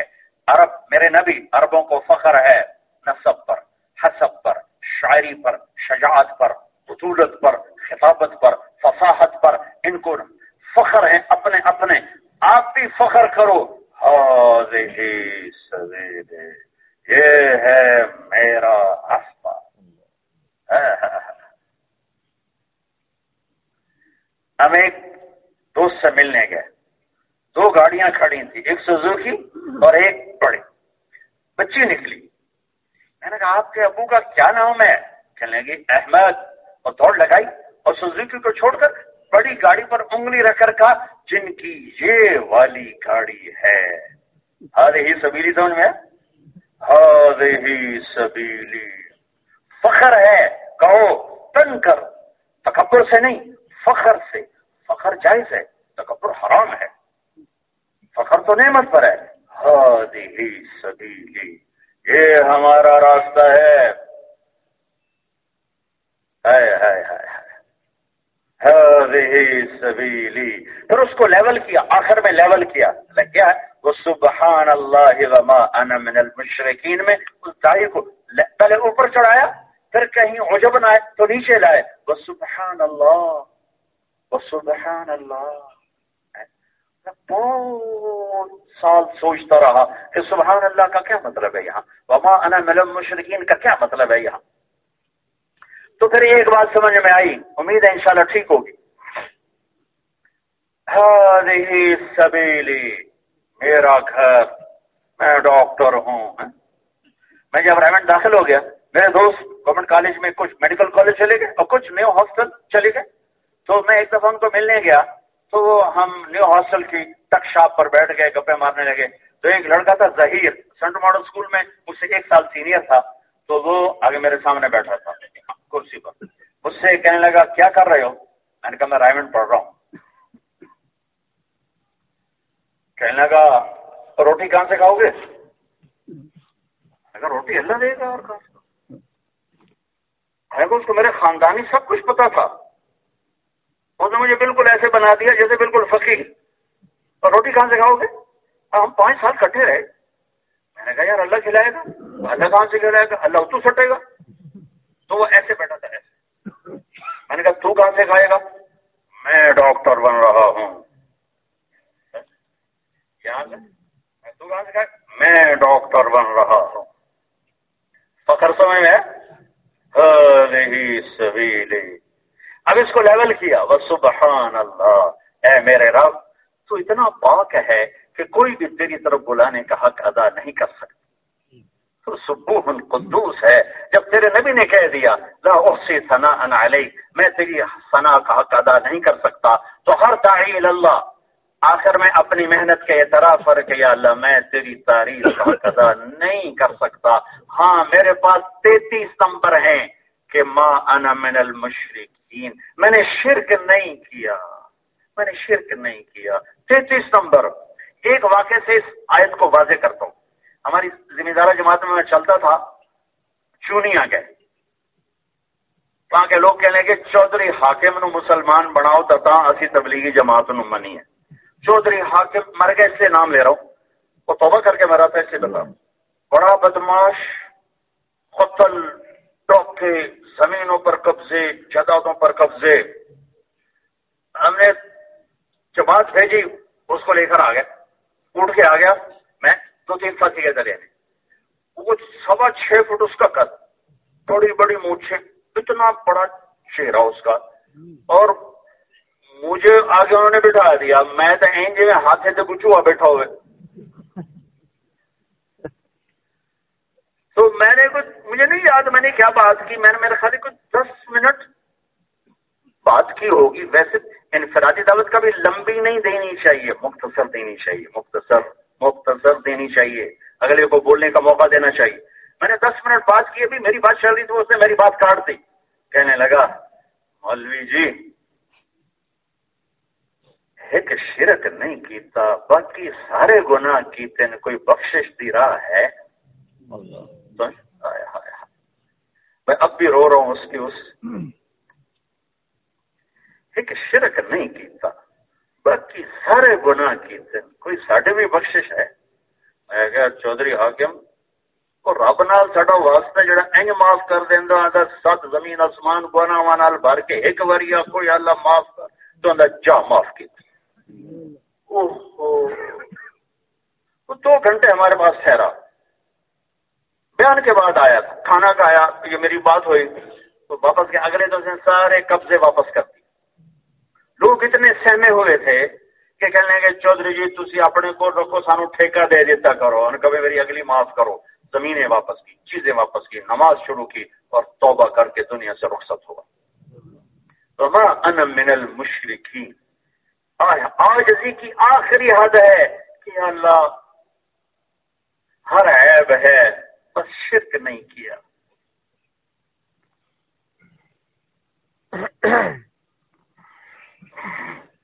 میری ہر خصلت عیب دی، بس ایویں نام کمال. ہر عیب ہے. ما انا من المشرکین. تو یہ لیول ہو گیا هذه سبیلی، اور پھر سبحان اللہ وما انا من المشرکین. اب هذه اور سبیل، حاضی کو بعد میں، سبیل کو پہلے بتا. سبیل سبل سے ہے، سبل بارش کے پانی کو کہتے ہیں. بارش کا پانی سب سے اعلیٰ، سب سے افضل، سب سے برتر، سب سے میٹھا اور سب سے حسین، سب سے مفید جتنے دین کے اعمال ہیں اس میں دعوت اللہ سب سے اعلیٰ، سب سے برتر، سب سے افضل، سب سے میٹھا، سب سے حسین، سب سے خوبصورت۔ جیسے پانی زمین کو زندہ کرتا ہے، دعوت اللہ دلوں کی زمین کو زندہ کر دیتی ہے۔ جیسے پانی فضا کو دھو دیتا ہے، دعوت اللہ سینے کے داغ دھو دیتی ہے۔ جیسے پانی کا اترنا قوس و قزح کے رنگ بکھیر کر کائنات کو خوبصورت کر دیتا ہے، دعوت کی محنت دلوں کی دنیا کو خوبصورت کر دیتی ہے۔ جیسے زمین کا پانی، آسمان کا پانی زمین کی پھٹن کو ملا دیتا ہے، وہ زمین ایک ہو جاتی ہے، ایسے ہی بارش کا پانی، ایسی دعوت کا پانی دلوں کی پھٹن شگاف ملا دیتا ہے اور سارے دلوں کی دنیا کو حسین کر دیتا ہے۔ سبل میں جتنے اب بڑھاتے جاؤ یہ لمبا چوڑا خوبصورت، اللہ نے ایک لفظ میں دعوت کے حسن کو چھپا دیا۔ ہذا نہیں کہا، ہذا سبیلی، یہ ہے میرا راستہ۔ ہذا مذکر ہے، ہذہ مؤنث ہے، ہذہ مؤنث ہے، ہذا مذکر ہے۔ مؤنث کا لفظ لیس الذکر کالانثی، مؤنث میں طاقت تھوڑی ہے، مذکر میں زیادہ ہے۔ اللہ نے ہذا کو چھوڑ کے ہذہ میں پھر ایک اشارہ ہے کہ عورت محبت سے چلتی ہے، ہر انسان محبت اور نرمی سے چلتا ہے، لیکن خاص طور پر عورت کا اللہ تعالیٰ نے ایسا بنایا ہے مزاج کہ بے انتہا محبت ہو تم پہ قربان ہو جائے گی۔ اسے فتوے سناؤ گے، اسے مسئلے سنا کر چلاؤ گے تو وہ مشرق کی عورت ہے، تمہارے ساتھ گزارا کرے گی لیکن گھٹ گھٹ کے مر جائے گی، تمہیں دل کبھی نہ دے سکے گی۔ کوئی انسان سختی سے نہیں چلتا، نرمی سے چلتا ہے، محبت سے چلتا ہے۔ ہذہ میں اشارہ ہے کہ یہ محنت نرمی والی ہے، محبت والی ہے، لطف والی ہے، عزت دینے والی ہے، ذلیل کرنے والی نہیں ہے۔ ہم تربیت کے نام پر کتنوں کو ذلیل کر دیتے، کئی ساتھیوں کو تربیت کا بھوت سوار ہو جاتا ہے، تربیت کرنی ہے، اور تربیت کے نام پر اچھے اچھے ہیروں کو رول کے رکھ دیا اور ذلیل کر دیا اور دھتکار دیا۔ چونکہ سیرت تو سامنے نہیں کہ میرے نبی نے کیسے تربیت فرمائی۔ سارے دین کا مزاج نرمی ہے، اور اس دعوت کے ہذہ کے لفظ میں نرمی کا پیغام چھپا ہوا ہے، اور محبت کا پیغام چھپا ہوا ہے، اور لطف کا پیغام چھپا ہوا ہے۔ اس کے ساتھ ایک حدیث جوڑو، ایعر الاسلام اوثق، اسلام کا سب سے مضبوط عمل کیا ہے؟ صحابہ نے کہا نماز، الصلاۃ۔ میرے نبی نے فرمایا وحسنۃ وما ہی بها، ہاں ٹھیک، نماز بہت اعلیٰ عمل ہے، وہ نہیں جو میں نے پوچھا ہے، سب سے مضبوط نہیں ہے۔ قالوا الجہاد، جہاد حسن وما هو به، جہاد بھی بہت اچھا ہے لیکن وہ نہیں سب سے مضبوط، نہیں۔ الصیام حسن وما هو به، الحج حسن وما هو به، قال الله ورسوله اعلم۔ روزہ بہت اچھا ہے، حج بہت اچھا ہے، نماز بہت اچھی، جہاد بہت اچھا، سب سے مضبوط عمل تم نے ابھی تک نہیں بتایا۔ کہ یا رسول اللہ اگر آپ بتا دیں۔ سنو ان اوثق عر الاسلام الحب للہ والبغض للہ، سنو اسلام کا سب سے مضبوط عمل آپس میں محبت ہے، اور اللہ کے لیے بغض رکھنا اور اللہ کے لیے محبت کرنا ہے۔ اللہ نے اس دعوت کو حسین بنایا ہے، بلکہ سارے دین کا حسن ہی حسن اخلاق ہے، سارے علم کا حسن کی زیب و زینت حسن اخلاق ہے۔ داعی ہو یا دعوت ہو، عالم ہو یا علم ہو، اسلام ہو یا مسلم ہو، ایمان ہو یا مومن ہو، نرم خوئی، نرم مزاجی، حسن سلوک، حسن اخلاق، عزت دینا، یہ دعوت کا لباس ہے، یہ دعوت کا میک اپ ہے، یہ دعوت کی زیب و زینت ہے، یہ علم و عالم کی زیب و زینت ہے، یہ دعوت اور دائی کی زیب و زینت ہے، اسلام اور مسلم کی زیب و زینت ہے، ایمان اور مومن کی زیب و زینت ہے۔ جس ایمان سے، مومن سے، جس اسلام سے، مسلم سے، جس عالم سے علم سے، جس دعوت اور دائی سے حسن اخلاق نکل جائیں، نرمی نکل جائے، محبت نکل جائے، درگزر نکل جائے، چشم پوشی نکل جائے اور اس کا زیب و زینت سب ختم ہو گیا. جیسے ننگے وجود کی کوئی کشش نہیں، ننگے وجود میں کوئی حسن نہیں، ایسے ہی اخلاق سے خالی دعوت ہو یا دائی ہو، اسلام ہو یا مسلم ہو، ایمان ہو یا مومن ہو، عالم ہو یا علم ہو، ان میں کوئی کشش نہیں ہے، ان میں کوئی زیب و زینت نہیں ہے، ان میں کوئی حسن نہیں ہے. لو کان الرفق خلقا لما رأى الناس خلقا احسن منه، میرے نبی نے فرمایا اگر نرمی کی کوئی شکل ہوتی تو کائنات میں اس سے خوب شکل کوئی نہ ہوتی. ولو کان العنف خلقا لما رأى الناس خلقا اقبح منه، اور اگر سختی کی کوئی شکل ہوتی تو کائنات میں اس سے زیادہ سخت شکل اور کوئی نہ ہوتی. ارے بھائیو، ایک مرکز والے ایک دوسرے کو عزت نہ دے سکیں تو امت کو عزت کہاں سے دے گی؟ ایک مسجد کی جماعت ایک دوسرے کو عزت نہیں دے رہی، ایک مرکز کے شورا والے ایک دوسرے کو عزت نہیں دے رہے، تو کام کہاں چلا گیا؟ حسن ہی آدمی کو کھینچتا ہے. اور ایک آیت سے میں نے اس کو لیا ہے، یہ دیکھو یہ 3 انگلیاں ہیں میری. پہلی آیت خذ العفو، اس سے نیچے وَأَعْرِضْ عَنِ الْجَاهِلِينَ، یہ 2 اس کے درمیان یہ وَأْمُرْ بِالْعُرْفِ خُذِ الْعَفْوَ سورہ اعراف وَأْمُرْ بِالْعُرْفِ وَأَعْرِضْ عَنِ الْجَاهِلِينَ. یہ لباس اور یہ جسم معاف کرنے کو پکڑ لو میرے حبیب، معاف کرنے کو پکڑ لو. پکڑنا مادی چیزوں کا ہوتا ہے، مائک پکڑ لو، ممبر پکڑ لو، ہاتھ پکڑ لو. مانوی چیزوں کے لیے تمسک ہوتا ہے، فَاسْتَمْسَكَ بِالْعُرْوَةِ الْوُثْقَىٰ لَا انْفِصَامَ لَهَا.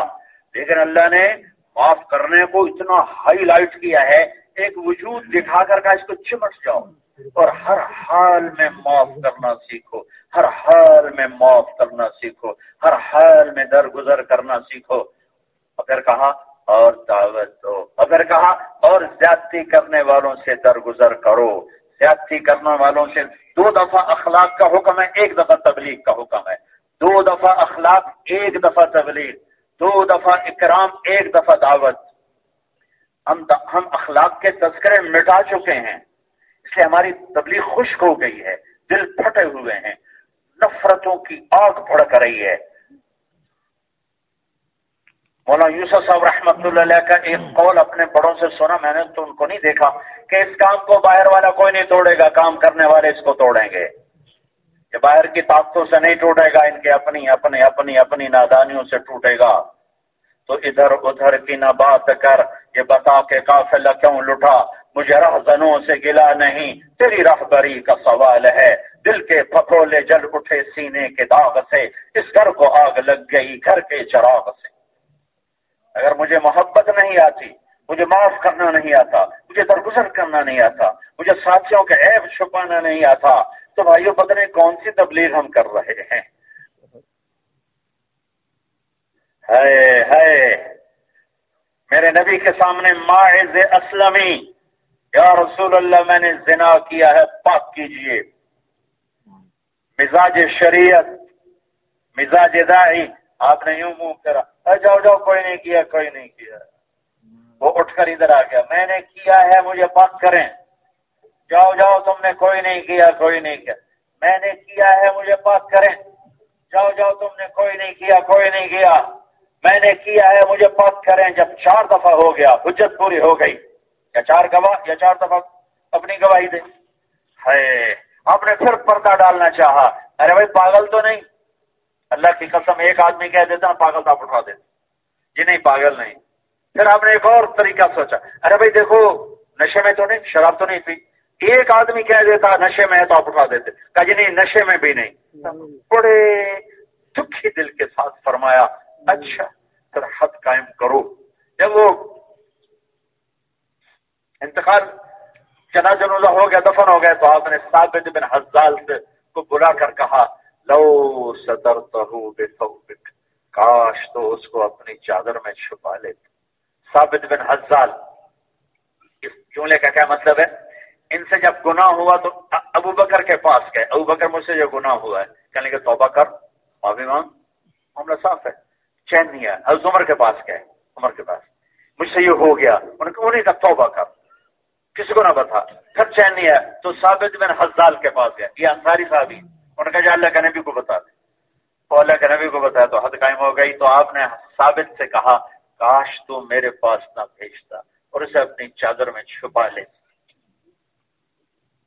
یہ مزاج شریعت ہے. ہمارے تو جو مزاج کے مطابق نہ چلے، مرکز سے تشکیل اس کی مسجد میں ہو جاتی، مسجد سے گھر کی ہو جاتی. اللہ نے اپنے نبی پر احسان جتلائے. پھر امرأ غامدیہ، یا رسول اللہ میں مائز کی طرح، مجھے نہ ٹالیے گا، مجھے حمل ہو چکا ہے گناہ کا، مجھے پاک فرمائیں. پھر آپ نے اس کے لیے بھی یہ طریقہ اختیار کیا، جب بچہ پیدا ہو پھر آنا. ہم نے کہا 6-7 ماہ گزریں گے بھول جائے گی. پروان ایمان ایسا تھا، اندر میں ندامت کی ایک آگ تھی، تپش. بچہ پیدا ہوتے یا رسول اللہ بچہ پیدا ہو گیا، آپ مجھے پاک کریں. آپ نے پھر ٹالا، جاؤ اسے دودھ پلاؤ، جب اس کا دودھ چھوٹ جائے اور یہ روٹی کھانے لگے پھر میرے پاس پھر حد قائم کروں گا. 2 سال وہ ندامت کی آگ میں چلتی رہی، ایسا ایمان کہ وہ آگ بجھ نہ سکی. زمین آسمان بھی روئے ہوں گے. جب وہ عورت بچے کو لے کر مسجد میں آئی، بچہ روٹی کھا رہا تھا، ایک ہاتھ سے ماں کا ہاتھ پکڑا ہوا تھا، دوسرے ہاتھ سے روٹی کھا رہا تھا. یا رسول اللہ آپ دیکھ لیں میرا بچہ روٹی کھا، مجھے پاک کر دیجیے. پھر آپ نے فرمایا یہ بچہ حلال کا نہیں ہے. آپ نے کہا کون اس بچے کا کفیل بنے گا، میں جنت میں اس کا ضمانت دیتا ہوں، میرا ساتھی ہوگا. ایک انصاری صاحب نے کھڑے ہو کر گئے، یا رسول اللہ میں اس کو پالوں گا. آپ نے بچہ اس کے حوالے کو اس پر حد قائم فرمائی. بھائیو غیبت نے دلوں کو تباہ کر دیا ہے، محبتیں ختم ہو چکی ہیں، نفرتوں کی آگ میں خود ہم جل رہے ہیں. بھڑکتی آگ پہ پانی کون ڈالے گا؟ اور اس کے پیچھے کوئی بڑی لڑائیاں نہیں ہیں، صرف زبان کا غلط استعمال ہے. خوبیاں دیکھنے کی بجائے کمیاں دیکھ رہے ہیں، کمیاں دیکھ رہے ہیں. کسی کو آگے بڑھنے کا شوق ہوتا ہے، کسی کو مسلط ہونے کا شوق ہوتا ہے، کسی کو نمایاں ہونے کا شوق ہوتا ہے، وہ اس میں کام خراب ہو جاتا ہے. اور کہیں خالی نادانی کی وجہ سے غیبت چل دل پٹ پٹا جاتے ہیں. اس لیے میرے نبی نے فرمایا تھا معاذ سارے دین کا خلاصہ بتاؤں، سارے دین کا خلاصہ. کہ کیا جو دیکھ سکتے ہیں مجھے دیکھو. آپ نے زبان باہر نکالی یوں پکڑی ہے.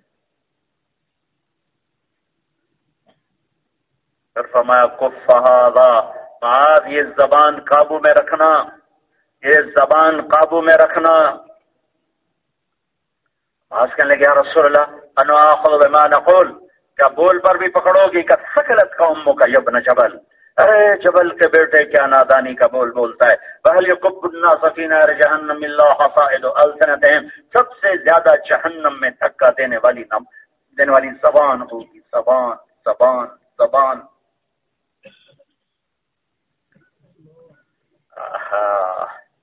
ابو دجانہ وما ادراکم ما ابو دجانہ، وہ صحابہ جنہوں نے اللہ کے نبی کے ہر سفر میں ساتھ دیا، وہ 1,24,000 میں 200 سے زیادہ نہیں، 200 سے زیادہ نہیں. ان میں سے ایک ابو دجانہ ہے. بدر، احد، خندق، حنین، خیبر، ہر غزوے میں ساتھ. احد کی جنگ میں آپ نے تلوار اٹھائی، کون لے گا؟ کئی لوگ کھڑے ہوئے. آپ نے کہا اس کا حق کون ادا کرے گا؟ سارے بیٹھ گئے، 3 کھڑے رہے، عمر، زبیر، ابو دجانہ. آپ نے تلوار عمر زبیر کی وجہ ابو دجانہ کو دی. زبیر پھوپھی کے بیٹے، ابو دجانہ سے بڑے شاہ سوار، کہنے کہ میرے جی میں آیا میں پھوپھی ذات بھی اور اس سے زیادہ شاہ سوار بھی، مجھے کیوں نہیں دی، اس کو کیوں دی، دیکھتا ہوں یہ کیا کرتب کرتا ہے. ابو دجانہ نے سرخ پٹی باندھی، انا الذی عاہدنی خلیلی لدى الصف نحن بالنخیل اللہ اقوم الدہر بالقیول اضرب بسیف اللہ ورسولی. فی البدی شعر پڑھے، میں وہ ہوں جس نے اپنے حبیب کے ہاتھوں میں ہاتھ دے کر یہ عہد کیا ہے اس تلوار کا حق ادا کرنا ہے. اور ایک طرف سے جو قریش پہ حملہ کیا 3000 کی صفیں چیر کے پار نکل گئے. زبیر بھی ساتھ ہی پار نکل گئے. آگے عورتیں ہندا گانا گا رہی تھی، نحن بنات طارقی نمشی علی النوارقی مشی القطل بوارقی المسق فی المفارقی والضر فی المخالقی ان تقبلوا نعانقی وتدبروا نفارقی فراق غیر وامقی. ابو دجانہ جو شیر کی طرح چھپے، ساری عورتیں بھاگ گئیں، ہندا کھڑی رہ گئی خوف میں، بھاگ نہیں سکی. تو ابو دجانہ تلوار اٹھائی، اس کی چیخ نکلی، تلوار اس کی مانگ پہ رکھی اور اٹھائی. تو زبیر کہنے لگا یہ کیا کیا ہے؟ کہا اللہ کے نبی کی تلوار ہے، عورت کے خون سے گندا نہیں کرنا چاہتا، عورت کے خون سے گندا نہیں کرنا چاہتا. پھر واپس شیر کی طرح جسے بکریوں پہ حملہ ہوتا ہے. زبیر کہنے لگے ایک شاہ سوار تھا قریش کا، لمبا چوڑا ہاتھی جیسا، میرے جی میں آیا ابو دجانہ اس سے ٹکر لے تو پھر میں سمجھوں تلوار کا قدا ہوا ہے. تو اچانک دونوں آمنے سامنے ہو گئے اور ایسی بہادر اور دلیری کے جوہر دیکھے کہ خود بہادری اور دلیری اش اش پکار اٹھے. اور چشم فلک نظارہ دے، ایک کفر کا رکن تھا اور ایک اسلام کا رکن تھا، ایک عماد الاسلام تھا ایک عماد الکفر تھا، ایک سندید کفر ایک سندید اسلام. کوئی ہارنے کے لیے تیار نہیں. ٹھا ٹھا ٹھا تلواریں چیخ اٹھیں، ڈھالیں پکارنے لگیں.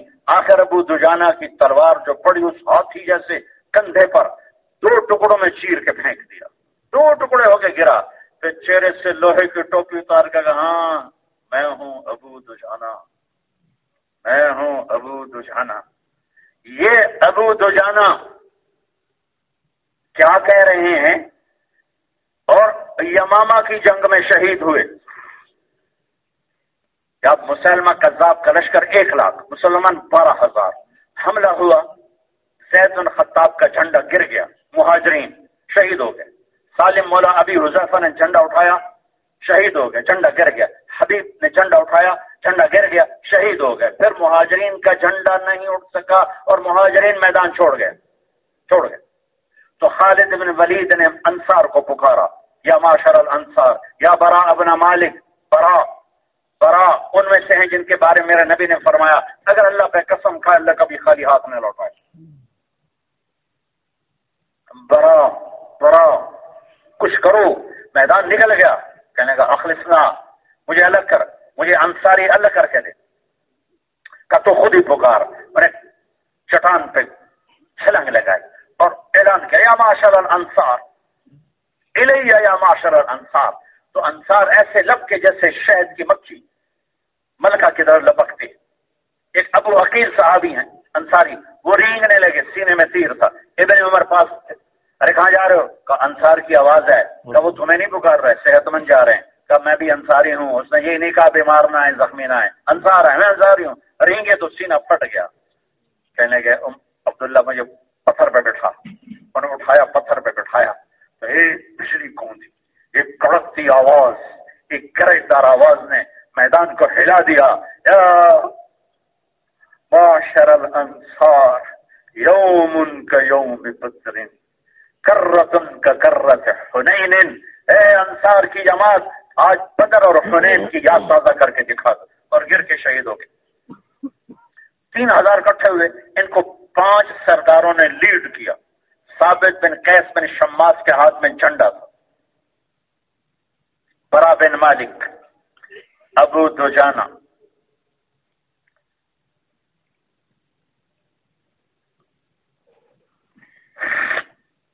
یہ آگے بڑھے. ثابت بن قیس بن شماس کے ہاتھ میں جھنڈا ہے، ابو دجانہ ایک طرف ہے، برا بن مالک دوسری طرف ہے. عباد بن بشر ان کے آگے ہیں.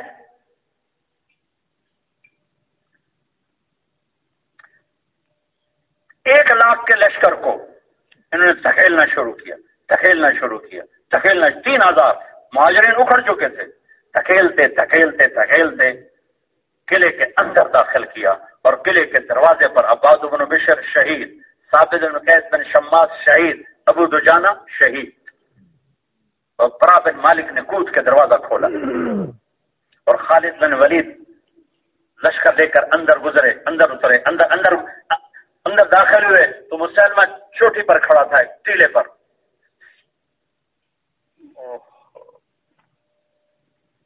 تو حمزہ کے قاتل وحشی کہنے لگے میں نے اپنا برچہ نکالا جس سے حمزہ کو شہید کیا تھا. میں نے کہا آج میں نے اسے قتل کیا تو حمزہ کے خون کا بدلہ چک جائے گا. میں نے دیکھا ادھر سے محمد بن مسلمہ لپک رہے تھے اور ادھر سے میں جا رہا تھا اور بیچ میں ام عمارہ لشکر کو چیرتی ہوئی آ رہی تھی. تو کوٹھے پر باندھی کھڑی تھی. تو ادھر محمد بن مسلمہ کی تلوار اٹھی، ادھر میرا برچہ اٹھا. میرا برچہ اس سے جا کر ٹکرایا. اب میرا برچہ پہلے ٹکرایا یا محمد بن مسلمہ کی تلوار پہلے ٹکرائی مجھے نہیں پتا. اگر میرا برچہ پہلے گیا تو حمزہ کے خون کا بدلہ چکا دیا میں نے، اور اگر محمد کی تلوار پہلے گئی تو پھر میں ویسا ہی رہ گیا. لیکن اوپر کھڑی عورت نے کہا واہ سیدہ قد قتل عبد الاسود، ہے ہمارے آقا کو کالے غلام نے قتل کر دیا. اس عورت کی گواہی گئی اس کے وحشی کے حق میں. یہ ابو دجانہ کے لے کر یہ زندگی ہے. اب ابو دجانہ نے کیا کہا یہ سنانا اس لیے پیچھے کیا تھا کہ آپ کو ابو دجانہ کی تھوڑی سی سیرت پتہ چلے، پھر ان کے بول کی طاقت کا پتہ چلے. لوگوں میرے پاس بخشش کا سب سے بڑا عمل، میرے پاس بخشش کا سب سے بڑا عمل جس پر مجھے امید ہے کہ میری بخشش ہو جائے گی وہ یہ ہے ان ارجع عملی عندی، وہ یہ ہے ما آذیت احدا بلسانی ولا اجد فی قلبی غشا لاحد. میں نے اپنی زبان سے آج تک کسی کو دکھ نہیں پہنچایا اور میرے دل میں کسی کے بارے میں کھوٹ نہیں. ہم تو اپنوں سے اتنے زخم اٹھاتے ہیں.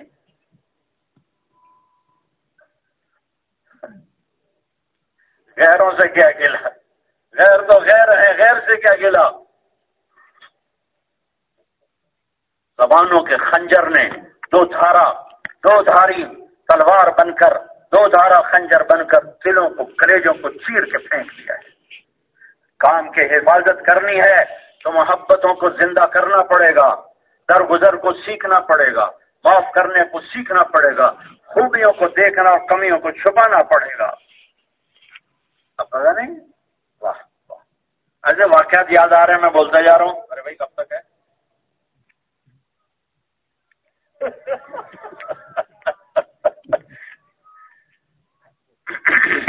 ابو محجن ثقفی رضی اللہ تعالیٰ عنہ شراب پیتے تھے. صحابہ بشر تھے، نبی نہیں تھے، معصوم نہیں تھے، ان سے بھی خطائیں ہوئیں، لیکن اللہ نے وعدہ کیا کلن وعد اللہ الحسنى، میں نے تیرے تمام صحابہ کو بخش دیا، جنت دے دی. بس لہذا ہم کسی صحابی پہ تنقید نہیں کر سکتے، اعتراض نہیں کر سکتے کہ اللہ نے معاف کر دیا. شراب کی عادت تھی، ہر دفعہ کوڑے کھاتے پھر پیتے، کوڑے کھاتے پھر پیتے، اور جنگ میں شریک ہیں، گھر کی تشکیل نہیں ہوئی. اب آپ مقامی کام کریں، آپ کی تشکیل ہوگی. برداشت نہیں، ہم رائے کا اختلاف برداشت نہیں، کسی کو آگے بڑھتا دیکھنا برداشت نہیں، کسی کی صفات برداشت نہیں. کسی میں کوئی خوبی آ جائے تو اس کی تو موت آ جاتی، اس میں یہ خوبی ہے کیوں؟ ان کو گھر نہیں بھیجا، میدان جہاد میں شراب پی رہے ہیں، کوڑے کھا رہے ہیں، لڑ رہے ہیں. آخر ساتھ میں نے وقاص نے نا قادسیہ میں پہنچ کے تنگ آ کے اس کو جیل میں ڈال، اس کو بند کرو، جب تک توبہ نہیں کرتا اس کو نہیں چھوڑوں گا. قادسیہ کی جنگ نے ایران کا فیصلہ کیا. جنگ 9 دن چلی ہے، 9 دن، ایک جنگ کا دن ہے، اور روم ایرانیوں نے صحابہ کو اکھاڑ دیا اور یہ اکھڑتے پیچھے آ رہے ہیں. تو یہ دروازے سے دیکھ رہے ہیں کہ مسلمانوں کے قدم اکھڑ رہے ہیں. یہ بے ماہی بے آب مچھلی پانی کے بغیر تڑپ رہے، کیا کرو. اتنے میں حضرت سلمہ گزری.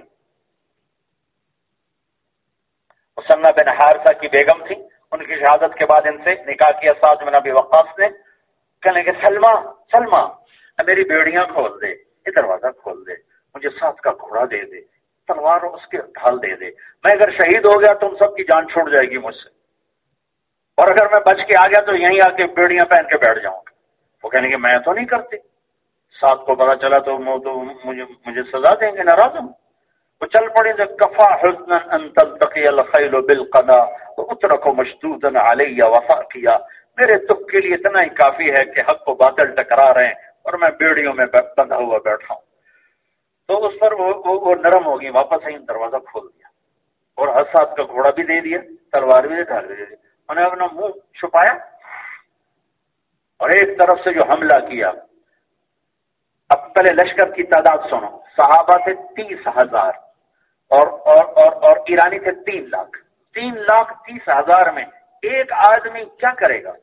ایک آدمی کیا کرے گا؟ وہ نظر کیسے آئے گا؟ لیکن پیا جس کو چاہے سہاگن ہوئی، کالی کو دیکھے نہ گوری کو دیکھے، پیا جس کو چاہے سہاگن ہوئی۔ پتہ نہیں کون سی خوبی ابو محجن کی میرے رب کو پسند تھی، شراب پینے کے باوجود۔ ہم نے سیکھا نہیں کمیوں میں سے خوبیاں ڈھونڈنا، ہم نے سیکھا ہے خوبیوں میں سے کمیاں ڈھونڈنا، خوبیوں میں سے کمیاں نکالنا۔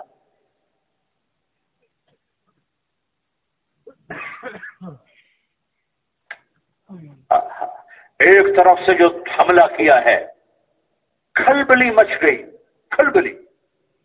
جدھر ایرانیوں کا دباؤ دیکھتے وہاں شیر کی طرح جھپٹتے۔ اکیلے آدمی نے ایرانیوں کے دباؤ کو روک دیا، یہاں تک کہ رب ذوالجلال کی قسم سارے لشکر میں ایسے بجلی کی طرح بات پھیل گئی۔ اللہ نے فرشتہ بھیج دیا، اللہ نے فرشتہ بھیج دیا، چہرہ چھپا ہوا ہے، نظر نہیں آ رہا، اور رفتار بجلی ہے، آواز میں کڑک ہے، تلوار میں تیزی ہے، کاٹ بے خطا ہے۔ کون ہے؟ فرشتہ۔ کون ہے؟ فرشتہ، چونکہ جدھر جاتے تھے کائی کی طرف دشمن چھٹ جاتا تھا۔ اکیلے شخص نے 3 لاکھ کے مجمع کو روکا، روک کے پھر پیچھے ہٹا۔ 30,000 بھی ساتھ ہیں، اور یہاں تک کہ ایرانی مغلوب ہوتے چلے گئے اور صحابہ غالب آتے چلے گئے۔ اس دن جنگ کا فیصلہ نہیں ہوا، لیکن شکست سے بچ گئے اور بغیر کسی نتیجے کے میدان سے واپس لوٹے۔ لیکن جنگ ختم ہونے سے پہلے گھوڑے کو نکالا۔ ہاں، 7 دن ابھی وقاص بیمار تھے اور قلعے کی چھت پر تھے، اور وہاں سے پرچیوں پر لکھ کر نیچے آرڈر بھیجتے، سوار آرڈر آگے پہنچا تھا۔ تو جب ایک دم وہ نمایاں ہوئے حملوں میں، 30,000 جمع 3 لاکھ میں وہ اتنے نمایاں ہوئے کہ 7 کہنے لگے یہ کون ہے؟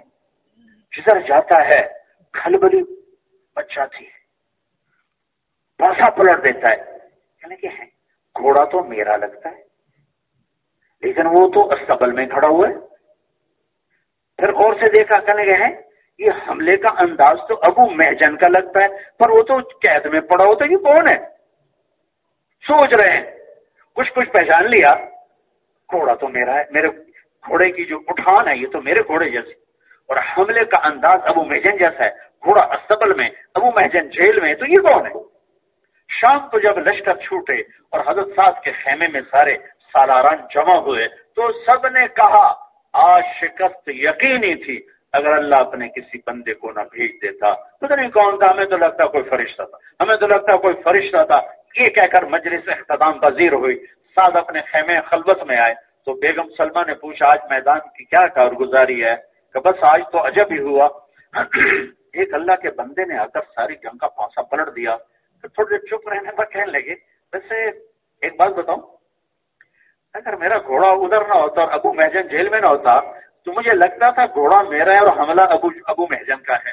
کہنے لگے سلمہ اگر میں ایک بات بتاؤں تو آپ ناراض نہیں ہوں گے؟ کہا نہیں، کہا وہ ابو محجن ہی تھا اور گھوڑا آپ کا ہی تھا۔ کہیں وہ کیسے؟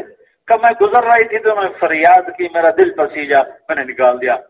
سعد رضی اللہ عنہ ایک دم آنسو چھلک پڑے کہ بلاؤ بلاؤ بلاؤ بلاؤ بلاؤ بلاؤ۔ ان کی بیڑیاں اپنے ہاتھوں سے کھولی، ان کو گلے کا آج کے بعد ابو محجن تیرے اوپر کوئی سزا نہیں، جا جو مرضی کر۔ صحابہ کی زندگی پڑھو، کیسے قدر کی، اپنے ساتھیوں کی کیسے قدر کی، اور ان سے ان کی استعدادوں کے مطابق کام لیا۔ حضرت عمرو بن عاص فرماتے ہیں جب میں اور خالد مسلمان ہوئے، حالانکہ یہ تیسری صف کے صحابہ ہیں، تیسری صف کے صحابہ ہیں، 4 صفیں ہیں صحابہ کی، یہ صلح حدیبیہ سے پہلے تک جو ایمان لائے، مہاجرین پہلی صف ہیں، انصار دوسری صف ہیں، صلح حدیبیہ سے پہلے ایمان لانے والے یہ تیسری صف ہیں، صلح حدیبیہ کے بعد ایمان لانے والے تیسری صف ہیں، اور فتح مکہ پر ایمان لانے والے چوتھی صف ہیں۔ یہ عمر بن عاص اور خالد بن ولید تیسری صف کے آدمی ہیں، لیکن آپ نے فرمایا کہ جب میں اور خالد اسلام لائے تو کسی بھی جنگی مشورے میں اللہ کے نبی نے میری اور خالد کی رائے کے خلاف فیصلہ نہیں دیا۔ ابو بکر سب سے زیادہ جان لگانے والے، عمر سب سے زیادہ، عثمان علی سب سے زیادہ جان لگانے والے، زبیر، سعد بن ابی وقاص، عبد الرحمن بن عوف، ابو عبیدہ بن جراح، سعید بن زید، عشرہ مبشرہ۔ لیکن جنگ کی بصیرت، فراست جو عمر بن عاص اور خالد بن ولید کو ہے وہ اور کسی کے پاس نہیں ہے، ہیں وہ نئے، لیکن اس میدان میں اللہ نے ان کو علم دیا ہے، فرما ہمیشہ ہمیں جنگ کے معاملات میں آگے رکھتے تھے، استعدادوں کو استعمال کیا۔ بھائیو، محبت کرنا سیکھو، محبت کرنا سیکھو، محبت کرنا سیکھو۔ میرے نبی پر اللہ نے اپنے احسان جتلائے، میں نے الم یجدک یتیما فآوی ووجدک ضالا فہدی ووجدک عائلا فاغنی، احسان، میں نے احسان کیا۔ الم نشرح لک صدرک ووضعنا عنک وزرک الذی انقض ظہرک ورفعنا لک ذکرک، احسان۔ انا اعطیناک الکوثر، احسان جتلائے۔ هو الذی ایدک بنصرہ وبالمؤمنین، احسان جتلائے۔ سب سے بڑا کر کے جو احسان جتلایا کہ اتنا بڑا کر کے کوئی احسان نہیں جتلایا، وہ آپ کی نرمی کا ہے۔ مجھے دیکھو، فَبِمَا رَحْمَةٍ مِّنَ اللَّهِ، یہ میں بازو پھیلا دیے شمال جنوب، یوں پھیلا دوں مشرق مغرب، یوں پھیلا دوں زمین آسمان، تو ماں کا لفظ اس سے بھی اوپر سے ہو کر گزر رہا ہے کہ میرے حبیب، آپ کے رب کی بہت بڑی رحمت آپ پہ اتری اور آپ نرم ہو گئے، آپ نرم ہو گئے، آپ نرم ہو گئے۔ لو كنت فظا، آپ کا بول سخت ہوتا، غلیظ القلب، آپ کے مزاج میں سختی ہوتی، لانفضوا من حولک، آپ کے ساتھی آپ کو چھوڑ کے چلے جاتے۔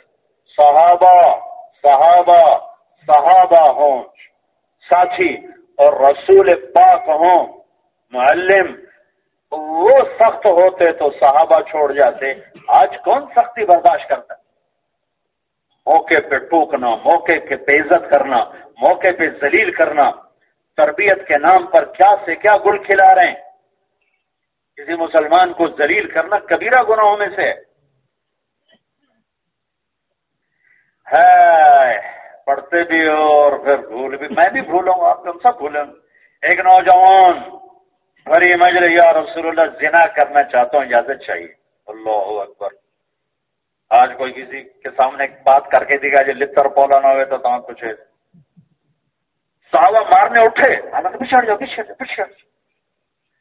ہمارے فضائل کی کتابوں میں واقع لے کتنے پیار سے سمجھایا، کتنے پیار سے سمجھایا۔ اپنے سینے پہ ہاتھ مارا، اللہم اغفر ذنبہ طاہر قلبہ وحسن فرجہ، وہ مدینے کا سب سے پاک دامن نوجوان بن گیا۔ برا ہے کہ میں نے زنا کرنا، مجھے اجازت دیں۔ اچھا، میرے نبی کے ماتھے پہ بل پڑا۔ شدت کی فضا ہے۔ اسکولوں میں چلے جاؤ، یہ بہت سے اسکول ماسٹر بیٹھے ہوں گے، ڈنڈا اٹھا کے مار رہے ہیں مار رہے ہیں مار رہے ہیں۔ ارے بھائی، ڈنڈے جانور کو بھی مارے جائیں تو وہ بگڑ جاتا ہے، ہم بچوں کو ڈنڈے کو۔ مدرسے کے استاد ہیں، ڈنڈے چلا رہے ہیں چلا رہے ہیں چلا رہے ہیں، قاری صاحبان ہیں، ڈنڈے چلا رہے ہیں چلا رہے ہیں چلا رہے ہیں۔ یہ تربیت کا انداز نہیں، یہ تو عجیب سا کام ہے۔ میں کوئی لفظ کہتے ہو ڈرتا ہوں کوئی فتویٰ نہ لگ جائے، یہ تو عجیب سا کام۔ اسکول ٹیچر کلاس میں داخل ہو، بچے سہم جائیں تو تھانے دار ہے، ٹیچر نہیں ہے۔ استاد محترم درس گاہ میں داخل ہوں اور طالب علم سہم جائیں تو استاد نہیں ہے، تھانے دار ہے۔ خامند گھر میں داخل ہو، بیوی سہمے۔ باپ گھر میں داخل ہو، بچے گھبرائیں تو باپ نہیں ہے، تھانے دار ہے۔ خامند نہیں ہے، تھانے دار ہے۔ میرے نبی کی خدمت کی 10 سال حضرت انس نے، 10 سال نوکری، نہ تھپڑ مارا، نہ ڈانٹ ڈپٹ کی، نہ برا بھلا کہا، نہ یہ فرمایا یہ کیوں کیا، نہ یہ فرمایا یہ کیوں نہیں کیا، اور 10 سال میں کوئی نصیحت کا پنڈورا نہیں کھولا، 10 سال میں ایک نصیحت کی، 10 سال میں ایک نصیحت، اور وہ بھی یوں کہا میرے بیٹے انس اگر کر سکو تو کر لو، اللہ محبت اتنی دو کہ دل کھل جائیں اور ہر چیز اندر جانی شروع ہو جائے گی، مزاج میں شدت، مزاج میں سختی، ڈانٹ ڈپٹ، یہ مزاج دین نہیں ہے۔ قرآن کا سینٹر لفظ ہے وَلْيَتَلَطَّفْ، بالکل بیچ میں آیا ہے، بالکل بیچ میں ہے وَلْيَتَلَطَّفْ، قرآن کا سینٹر پوائنٹ نرمی، بہت زیادہ نرمی سے بات کرنا، لطف نرمی کی آخری چیز، یا کوئی بھی لفظ لا سکتا تھا، جہاد کا، نماز کا، روزے کا، حج کا، زکات کا، تبلیغ کا، علم کا، ذکر کا، لیکن وَلْيَتَلَطَّفْ بیچ قرآن میں آیا، بیچ قرآن بیلنس ہے۔ قرآن اگر تمہارے مزاج میں نرمی ہے، مزاج کی شدت شریعت کو امبیلنس کر دے گی، عدم توازن کا شکار ہو جائیں گے ہم۔ اگر مزاج میں شدت، موقع پہ ڈانٹنا، تربیت کے نام پر موقع پہ بے عزت کرنا، عزت نفس تو جانور کو بھی پیاری۔ ہمارا ایک گھوڑا تھا، میرے باپ کو گھوڑے رکھنے کا بڑا شوق، نکرا سفید گھوڑا، وہ بہت خوبصورت چلتا تھا، لیکن کوئی کو سوٹی مار دیتا تو اڑ جاتا تھا۔ میں اور میرا چھوٹا بھائی، ہم چھوٹے 6-7 سال عمر ہے، ہم ٹانگے پہ جا رہے، کچی سڑکیں ہوتی تھی، ہمارا کوچوان چلا رہا چاچا گامو، تو اس نے گھوڑے کو چھانٹا مار دیا، وہیں گھوڑا رک گیا۔ اب اس نے 1000 دفعہ لگام کھینچی، نہیں چلا۔ اس نے 2-3 آدمی بلائے، پہیے کو گھمایا تاکہ گھوڑے کو دھکا لگے، نہیں چلا۔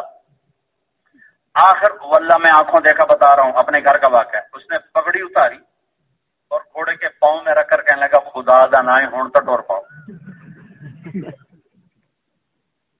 پھر آ کر اس نے لگام کھینچی تو گھوڑا چل پڑا۔ عزت نفس تو جانور کو بھی محبوب، ہم عزتیں برباد کر کے تربیت کا نام لیتے، یہ کیا تربیت؟ تو تباہ کرنے والی بات۔ ایک ہمارے بیل نے چارہ کھانا چھوڑ دیا، یہ بھی میرے گھر کا بات، یہ تو میں نے آنکھوں سے دیکھا، وہ اپنے ابا سے سنا۔ ابا جی نے بلایا ڈاکٹر، ٹنگا ڈاکٹر، ان کو ٹیکا ٹوکا لگایا، کچھ کر بھی نہیں کھایا۔ ایک دیسی حکیم تھا تو گھوڑے پر ایک آدمی کو بھیجا، اس کو اٹھا کے لائے۔ اس نے دیکھا، کہنے لگا میاں صاحب ان پٹھے کون پہنتا ہے؟ تو ایک ہمارا خادم تھا اللہ دتا کسائی، اس کو دتو کسائی کہا جی دتو، ارے اور دتو کسائی کو بیل کے آگے بٹھا کر جوتا اتار کے 4-5 جوتے سر میں ٹھو ٹھو ٹھو ٹھو ٹھو ٹھو ٹھو، کہ میاں صاحب پٹھے پاؤ، پٹھے پائے تو بیل نے کھانا شروع کر دیا۔ تو نے میرے ابا جی نے کہا یہ کیا چکر ہے؟ کہا جی اس کو کچھ نہیں تھا، اس نے اس کو کہیں سوٹی ماری ہے، تو اس کو وٹ پڑ گیا تھا کہ میں لتر نہ ویکھا تھا میں روٹی نہیں کھاؤں، تب اس کو لتر پڑا تو خوش ہو گیا ہے۔ تو ہم شدت اور سختی سے کیا چاہتے ہیں؟ اب اس لیے میں نے کہا تھا اپنے نبی کی سیرت پڑھو، اپنے نبی کی زندگی پڑھو کہ آپ نے زندگی کیسے گزاری۔ حضرت عائشہ کو لقمے بنا کے کھلا رہے ہیں، کوئی پٹھان کھلائے گا بیگم کو لقمے؟ حضرت عائشہ کو لقمے بنا کے کھلا رہے ہیں، ان کو آٹا گوندنا نہیں آتا تھا شروع میں، تو آپ خود آٹا گوند کے دیتے تھے، گھر میں جھاڑو دے رہے ہیں۔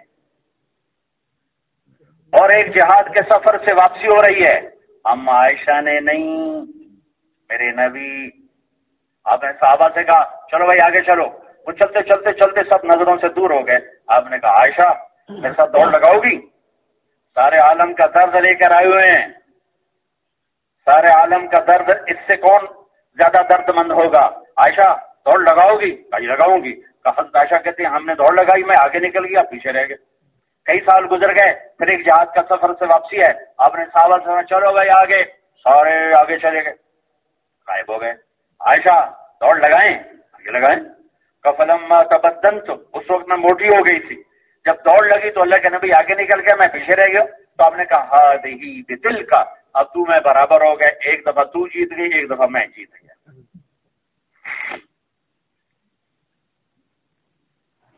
2 مہینے گھر میں چولہا نہیں جلتا اور بیویاں قربان ہو رہی ہیں، کیا کوئی منتر محبت؟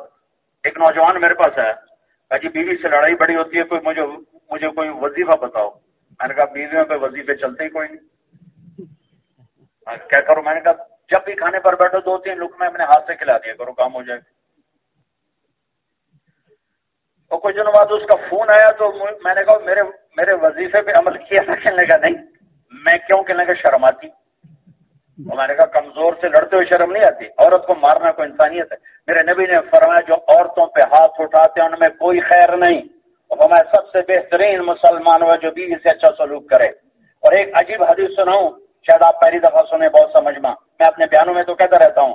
میرے نبی نے فرمایا سب سے پہلے ترازو میں جو عمل تلے گا وہ مولانا صاحب کا علم نہیں، دائی صاحب کی دعوت نہیں، ایمان والے کا ایمان نہیں، سب سے پہلے بیوی سے سلوک تولا جائے گا، سب سے پہلے بیگم سے سلوک تولا جائے گا، اور بیگم کے لیے اس کے خامد سے سلوک تولا جائے گا۔ یہ اتنا اہم رشتہ میرے نبی نے سارے عالم کا درد لے کر کیسے نبھایا ہے۔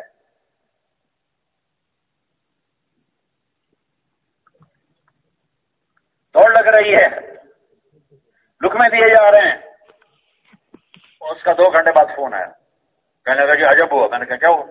کہا میں نے اس کے منہ میں لقمہ رکھا، اس کا منہ کھلا ہی رہ گیا۔ کہنے کہ تو خود تو کر نہیں سکتا، کسی نے تمہیں پٹی پڑھائی؟ کس نے؟ میں نے کہا طارق جمیل کا، اللہ اس کا بھلا کرے۔ اس سے عجیب واقعہ سنا تھا۔ ہماری جماعت تھی ذمہ داروں میں کام کرنے کے، ایک ہمارے ساتھی تھے امین آباد کے، وہ ساتھ چلتے تھے، ہمارے ہم قوم تھے، تو کئی سال گزر کے ساتھ چلتے، تو میں نے ان کو فون کیا، آگے وہ نہیں تھے، ان کی بیگم تھی۔ میں نے ان سے کہا کہ انہیں بتا دینا طارق جمیل نے فون کیا تھا۔ تو رائمنڈ آئے تو مجھ سے کہنے لگے آپ کو لطیفہ سناؤں کیا؟ کہا میں گھر آیا تو میری بیگم نے کہا اور سارے مولوی کا فون آیا تھا۔ میں نے کہا کون سا مولوی؟ کہا وہی جس نے تمہیں رنگڑ سے انسان بنا دیا۔ میں حیران ہو کر کہنے لگا جی کیا کہہ رہی؟ میں انسان نہیں ہوں؟ کہا نہیں۔ کہا وہ کیسے؟ کہتا ہے بتا ہماری شادی کو کتنے سال ہو گئے؟ میں نے کہا 27 سال۔ کا پتا 27 سال میں ایک دفعہ ہنس کے بولا ہے میرے ساتھ؟ ایک دفعہ 27 سال کا؟ میں سر کھجانے لگا کہ میں نے تو 27 سال میں کبھی ایک دفعہ ہنس کے بات نہیں کی۔ کہ تو تمہارے بیان سن کے مجھے پتا چلا کہ بیویوں سے سلوک بھی دین ہے، نرمی۔ میں صرف مسجد کی بات نہیں کر رہا ہوں، گھر کی بات بھی کر رہا ہوں۔ بازار، گھر، دفتر، اوپر نیچے دائیں بائیں ہر طرف جو چیز چلے گی محبت چلے گی، سلوک چلے گا، الفت چلے گی۔ دلوں کو توڑ کر پھاڑ کر کون سی تبلیغ چلے گی؟ شورا میں بیٹھے ہوئے دل پھٹے ہوئے کیا کریں گے؟ عیب چینی انسان کو گرا دیتے، خوبیاں دیکھنا انسان کو اٹھا دیتے۔ اپنے بچوں سے کیا سلوک کر رہے ہیں؟ سارے عالم کا درد ہے، رات روتے گزرتی ہے، لیکن وقت نکال رہے ہیں۔ این اللوکا، این اللوکا، میرے شرارتی بچے کدھر ہیں؟ حسن حسین، حسن حسین، میری آنکھوں کی ٹھنڈک حسن حسین، میری 2 ٹہنیاں حسن حسین۔ اللہ میں ان سے پیار کرتا ہوں، تو بھی پیار کر۔ اللہ میں ان سے جو ان سے پیار کرے ان سے بھی پیار کر، جو ان سے بغض رکھے تو ان سے بغض رکھ، جو ان سے پیار کرے تو ان سے پیار کر۔ جنت کے نوجوانوں کے سردار حسن حسین، حسین کو یہاں کھڑا کیا ہوا، یہاں یہ پیروں پر اور ہاتھ پکڑے اور یوں کر رہے ہیں، اس عادل روکا، اس عادل مرتقا، چلو بھائی بچے پہاڑی پہ چڑھو، پہاڑی پہ چڑھو۔ اب حسین یوں کرتے اوپر آ رہے اوپر آ رہے اوپر آ رہے، اب ان کو کھینچ رہے ہیں، یہاں گھٹنوں تک لے آئے، پھر اور آگے چڑھو بھائی، اس کو یہاں تک لائے، پھر پیٹ، پھر سینہ، پھر آنکھوں نیچے ہو گئی وہاں سے، اور ان کو یہاں کھڑا کر دیا۔ پھر ہاتھ کا منہ آگے کرو تو حسین نے منہ آگے کیا تو آپ نے ہونٹوں کا بوسہ لے کر کہا میں اللہ اس سے پیار کرتا ہوں، تو بھی اس سے پیار کر۔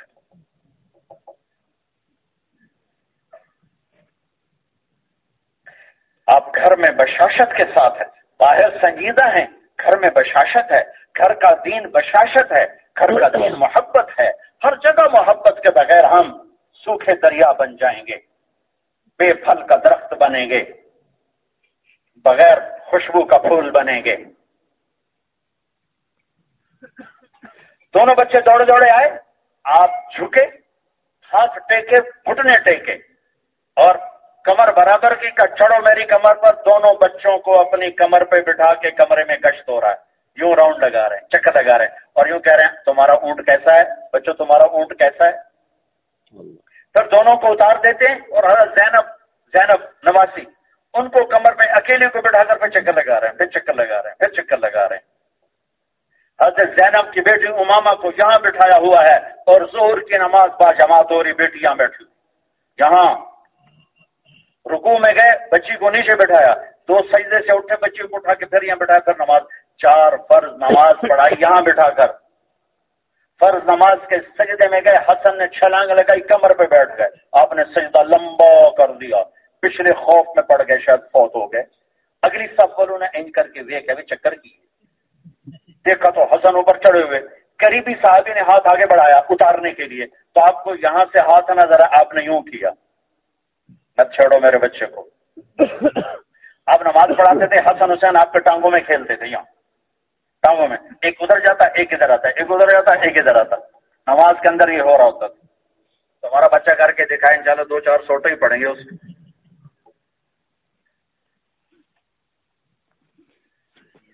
ہر جگہ محبت ہے, منافقین کو سینے سے لگا کے دکھایا. عبداللہ بن ابی کے بیٹے عبداللہ سچے صحابی ہیں, آپ پانی پی رہے ہیں, آپ نے کہا, عرض کی یا رسول اللہ تھوڑا پانی تو بچا دیں. آپ نے کہا کیا کرو گے؟ کہا اپنے ابا کو پلاتا ہوں شاید ایمان آ جائے. آپ نے دے دیا, وہ لے گیا, ابا یہ پانی پی لے. کہا کیا ہے؟ کہا یہ میرے نبی کا بچا ہوا پانی ہے, ابا پی لے شاید تیرے اندر ایمان آ جائے. کہنے لگا جا کسی کا پیشاب لیا وہ پی لوں گا, یہ نہیں پیوں گا. کسی کا پیشاب لیا, ان کو غصہ چڑھا, یا رسول اللہ اس بدبخت کی گردن میں اڑاؤں گا, مجھے اجازت دیں. ہاں نہیں, تیرا باپ ہے, ادب کر. میں نہیں چاہتا لوگ کہیں محمد اپنے ساتھیوں کو قتل کرواتا ہے.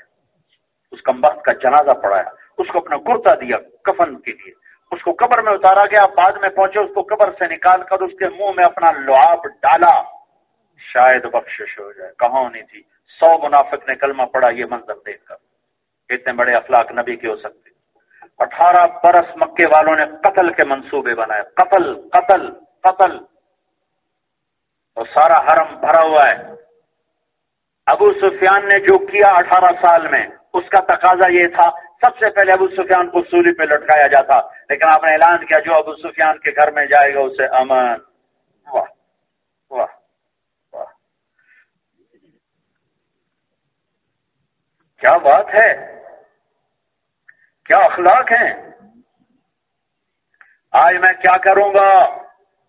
سہیل بن عمر اب کریم ہے, کریم کے بیٹے ہیں, جاؤ جیسے یوسف نے بھائیوں سے کہا تھا معاف کیا جاؤ, معاف کیا. لا تثریب علیکم اليوم, تمہارے ذمہ تو جرم ہی کوئی نہیں, میں کیا کہوں, جاؤ معاف کیا.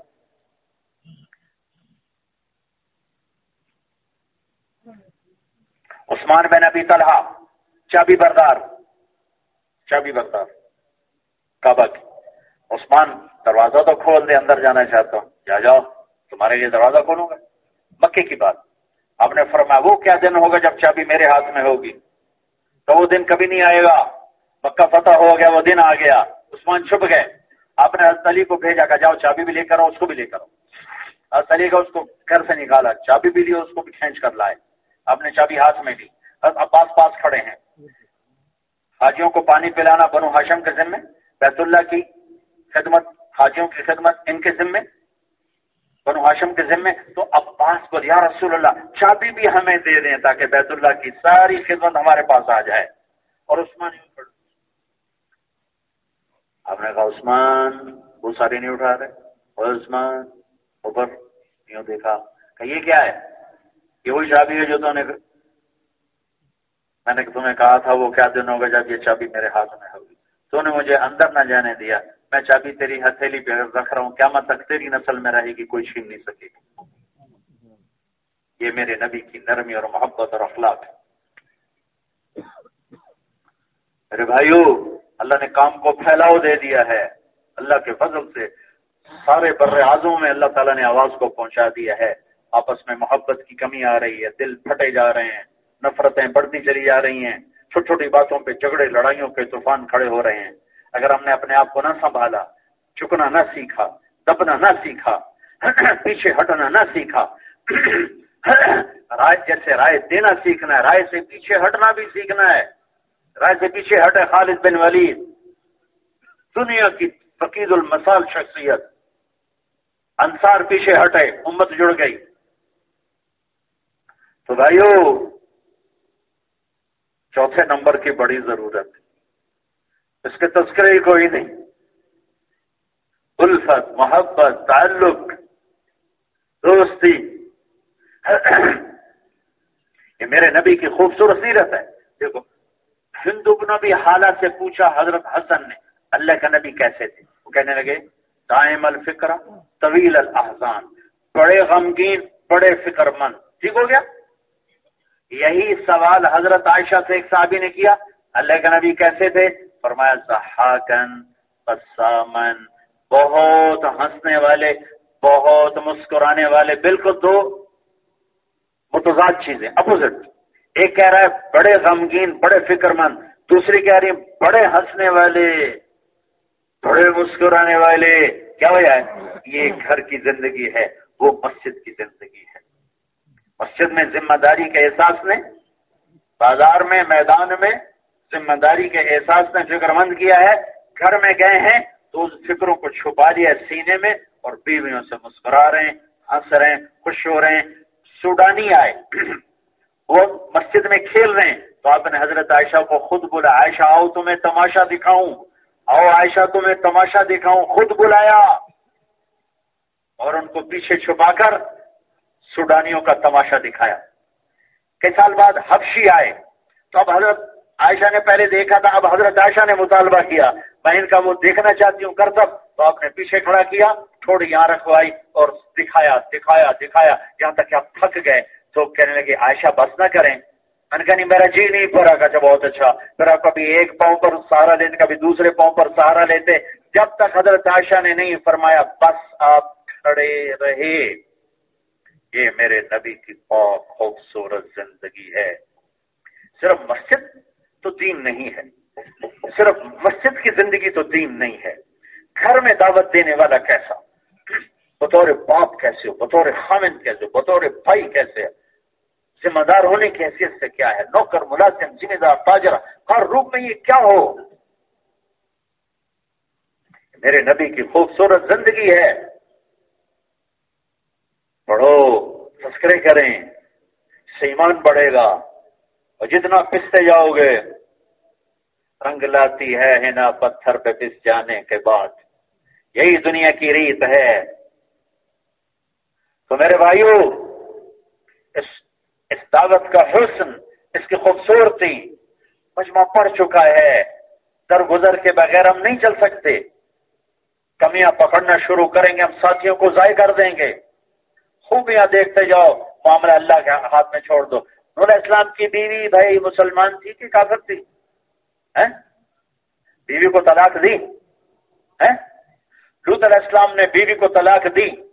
کتنے دوستوں نے بیویوں کو طلاق دے دی. بجو میرے کام میں ساتھ نہیں دیتی، میں نے طلاق دے دی. میں نے کہا میرے کام پر چلو گے نہیں تو فارغ. اور لوط علیہ السلام نے اپنی کافر بیوی کو طلاق نہیں دی. نوح علیہ السلام نے اپنی کافر بیوی کو طلاق نہیں دی. اور آسیہ نے اپنے کافر خامند کے ساتھ گزارا کیا، سولی پہ لٹکی طلاق نہیں لی. ہاں امام غزالی روایت کرتے ہیں جس کا خامند سخت ہو اور بیوی صبر کرے تو اسے وہ اجر ملے گا جو حضرت آسیہ کو ملا تھا. جس کی بیوی سخت ہو بدقسمتی سے اور خامند نرم ملے، اگر وہ صبر کرے تو اسے وہ اجر ملے گا جو نوح علیہ السلام اور لوط علیہ السلام کو ملا. میرے نبی نے فرمایا یغلبن الکریم و یغلبہن اللئیم. کریم آدمی بیوی کے آگے جھک جاتا ہے اور کمینہ آدمی بیوی پہ غالب آتا ہے. تو میں مغلوب کریم بن کے زندہ رہنا چاہتا ہوں، میں کمینہ غالب بن کے زندہ نہیں رہنا چاہتا. بچے بگڑ جائیں، بچوں کو زبردستی تبلیغ میں لگانے کی کوشش، زبردستی عالم بنانے کی کوشش، زبردستی حافظ بنانے کی کوشش. ہزاروں لاکھوں بچے ضائع ہوئے، ہزاروں لاکھوں بچے اپنے شوق سے پڑھے، سب کچھ قربان کر دو. لیکن اپنے شوق سے گھسیٹو گے، نہ وہ تبلیغ کا رہے گا، نہ علم کا رہے گا، نہ قرآن کا رہے گا۔ نیک بنانا ضروری ہے، نیک، اللہ کرے نیک ہو۔ بچے نافرمان ہو جائیں، بائیکاٹ، گھر سے نکالو۔ تو قرآن نے حضرت یعقوب کی کہانی سنائی ہے، سبحان اللہ، بطور باپ جو یعقوب علیہ السلام کا کردار قرآن بتاتا ہے۔ آخری حد ہے سورہ یوسف، اس اینگل سے پڑھو کہ یعقوب علیہ السلام نے نافرمان اولاد کے ساتھ کیا گزارا کیا۔ فصبر جمیل واللہ المستعان علی ما تصفون۔ بیٹے کو کنویں میں پھینک کے آ گئے اور غلطی سے کرتے کو پاڑا نہیں، ثابت کرتے پر خون لگا کے آ گئے۔ فَأَكَلَهُ الذِّئْبُ وَمَا أَنْتَ بِمُؤْمِنٍ لَنَا وَلَوْ كُنَّا صَادِقِينَ قَالَ بَلْ سَوَّلَتْ لَكُمْ أَنفُسُكُمْ۔ فرمان لگے، کہنے لگے ابا بھیڑیا کھا گیا۔ فرمانے لگے بڑا عقلمند بھیڑیا تھا، کرتا اتار کے کھایا، کرتے کو پڑا ہی نہیں۔ فصبر جمیل کا مطلب ہے کہ میں تم سے کوئی گلہ نہیں کروں گا، میں تمہیں کوئی تانا نہیں دوں گا تم نے میرے بچے کو مار دیا۔ وہ اللہ کے واسطے جو والد ہیں، یعقوب علیہ السلام کی سیرت پہ غور کرو، ہماری سختی نے ہمارے بچوں کو تباہ کر دیا۔ زبردستی تبلیغ میں لگانا چاہا، وہ دین ہی چھوڑ، زبردستی داڑیاں رکھوائیں، وہ باغی ہو گئے۔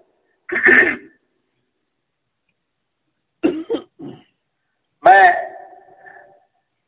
ایک ساتھی کے بچوں کو ملا، 2-3 دن وہاں مجھے رہنا تھا، وہ آتے جاتے رہے بڑا پیار محبت میں، بے تکلفی سے۔ تو وہ کہنے لگا مولانا صاحب اگر ہمارا باپ بھی تمہاری طرح ہمارے ساتھ سلوک کرتا تو ہم سارے تبلیغ میں لگے جاتے۔ ہمارے باپ نے ڈنڈے مار مار ہمیں نمازیں پڑھائیں، پتلون پہننے کا شوق تھا، چھوٹی عمر تھی، پتلون لے کے آ گیا، میرے باپ نے میرے سامنے اس کو چولہے پہ رکھ کے آگ لگا دی کہ میرے دل میں نفرت پڑی، کوئی عقیدت نہیں پڑی۔ میرا نبی بطور باپ کیسے ہیں؟ اکرموا اولادکم، اپنی اولاد کو عزت دو۔ حضرت حسن بصری فرماتے ہیں، ان کی کنیت ابو سعید، فرماتے ہیں کہ اگر میں نماز پڑھ رہا ہوں نفل اور میرا بیٹا سعید مجھے پکارے تو میں اس کے لیے نماز توڑ دوں گا۔ ہاں حسن بصری، ہاں حسن بصری تابعین میں سب سے افضل، یا حسن بصری یا سعید بن مسیب یا اویس کرنی۔ کہ میں اس کی نماز توڑ دوں گا۔ عرض کریں وہ کیسے، آپ کا کیا وتیرہ تھا؟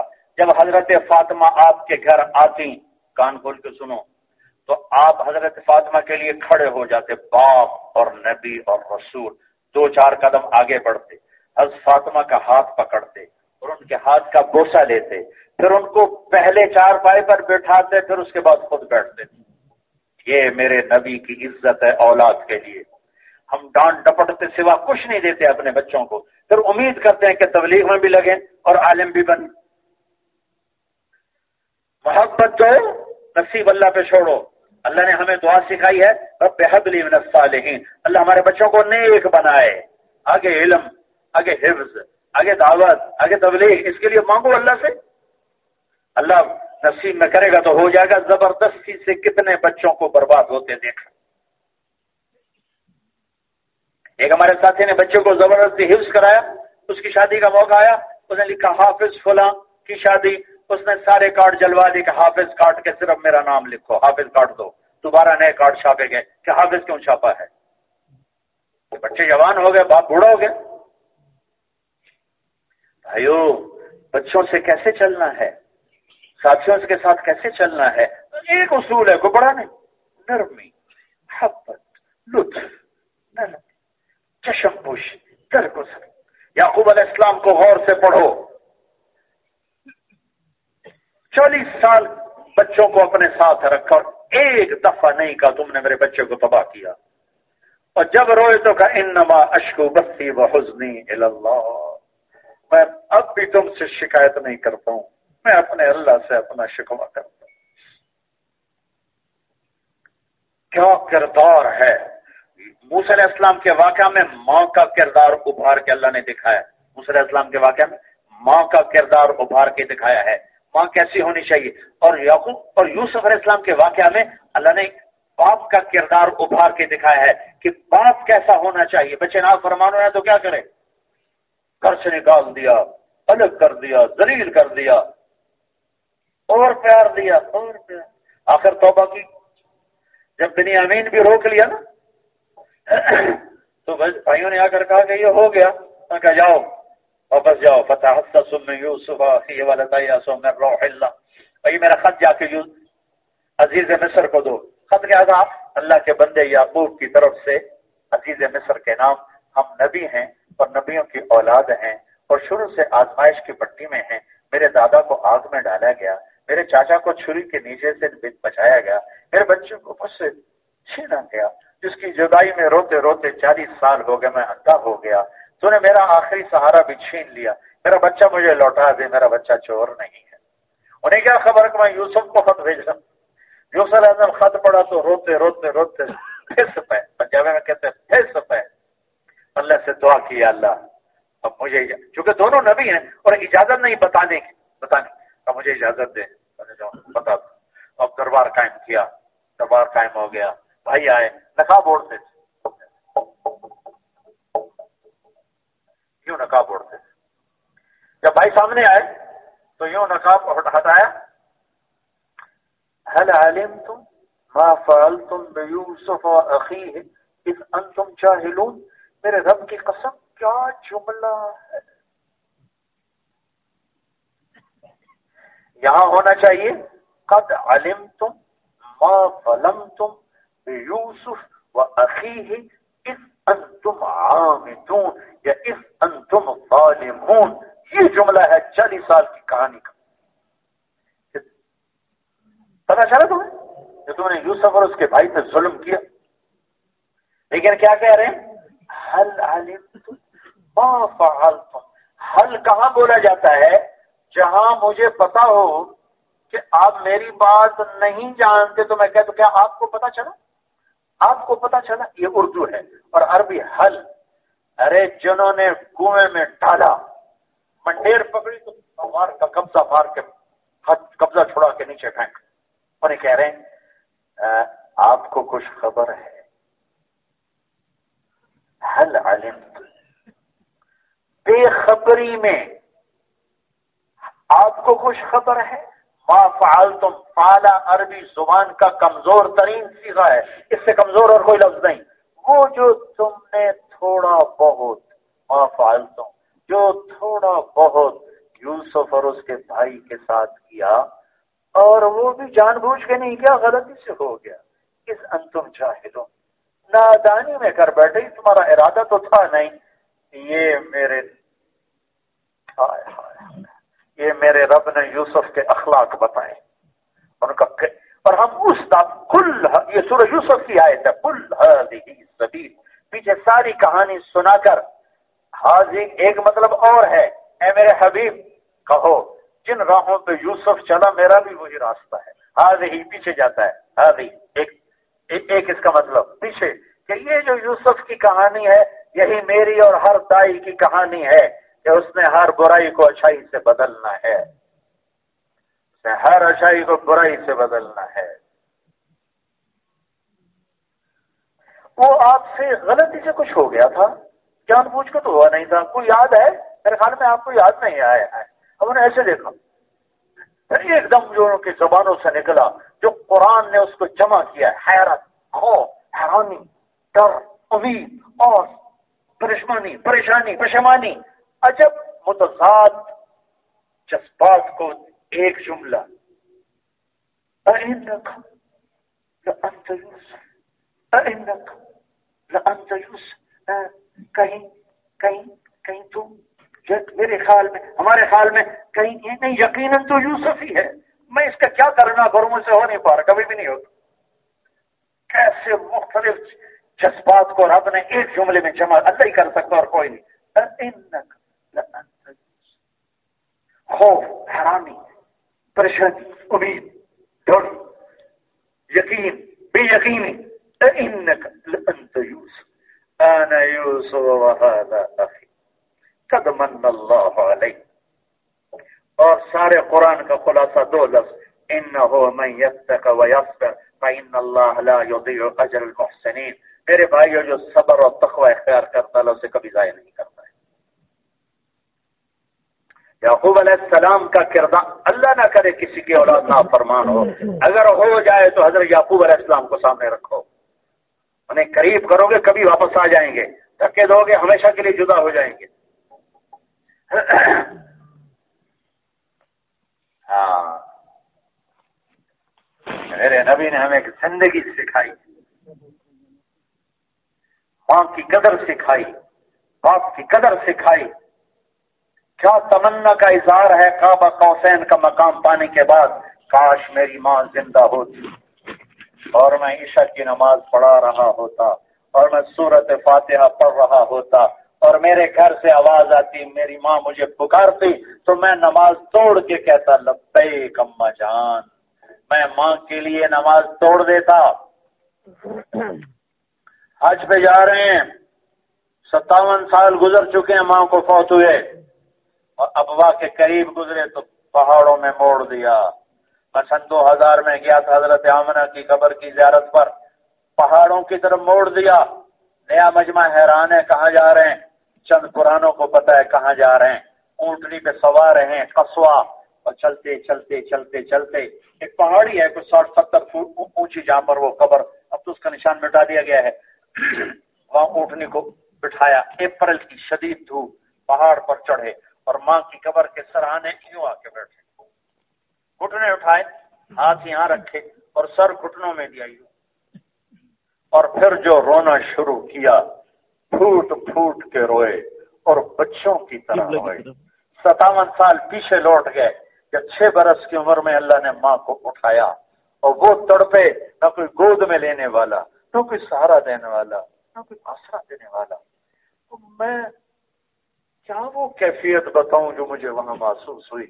مجھے 1400 سال پیچھے 6 سال کا معصوم بچہ ماں کے سینے پہ بلکتا، تڑپتا، سسکتا نظر آ رہا تھا، میرا سینہ پھٹ رہا تھا، کلیجہ پھٹ رہا تھا کہ ہائے میرے رب، تو نے جس کے لیے کائنات بنائی اس کو یہاں اتنی بڑی آزمائش میں ڈالا کہ نہ کوئی گود لینے والا، نہ کوئی آنسو پوچھنے والا۔ ایک خاتمہ ام ایمن وہ کیا تسلی دیتی؟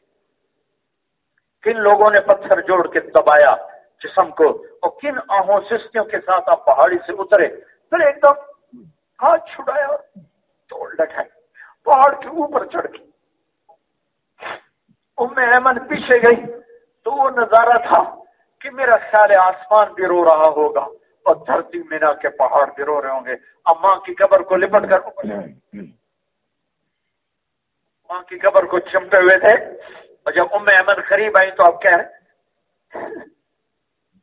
ماں جی آپ کو تو پتا تھا آپ کے سوا میرا کوئی نہیں ہے، پھر آپ مجھے چھوڑ کے کہاں چلی گئی؟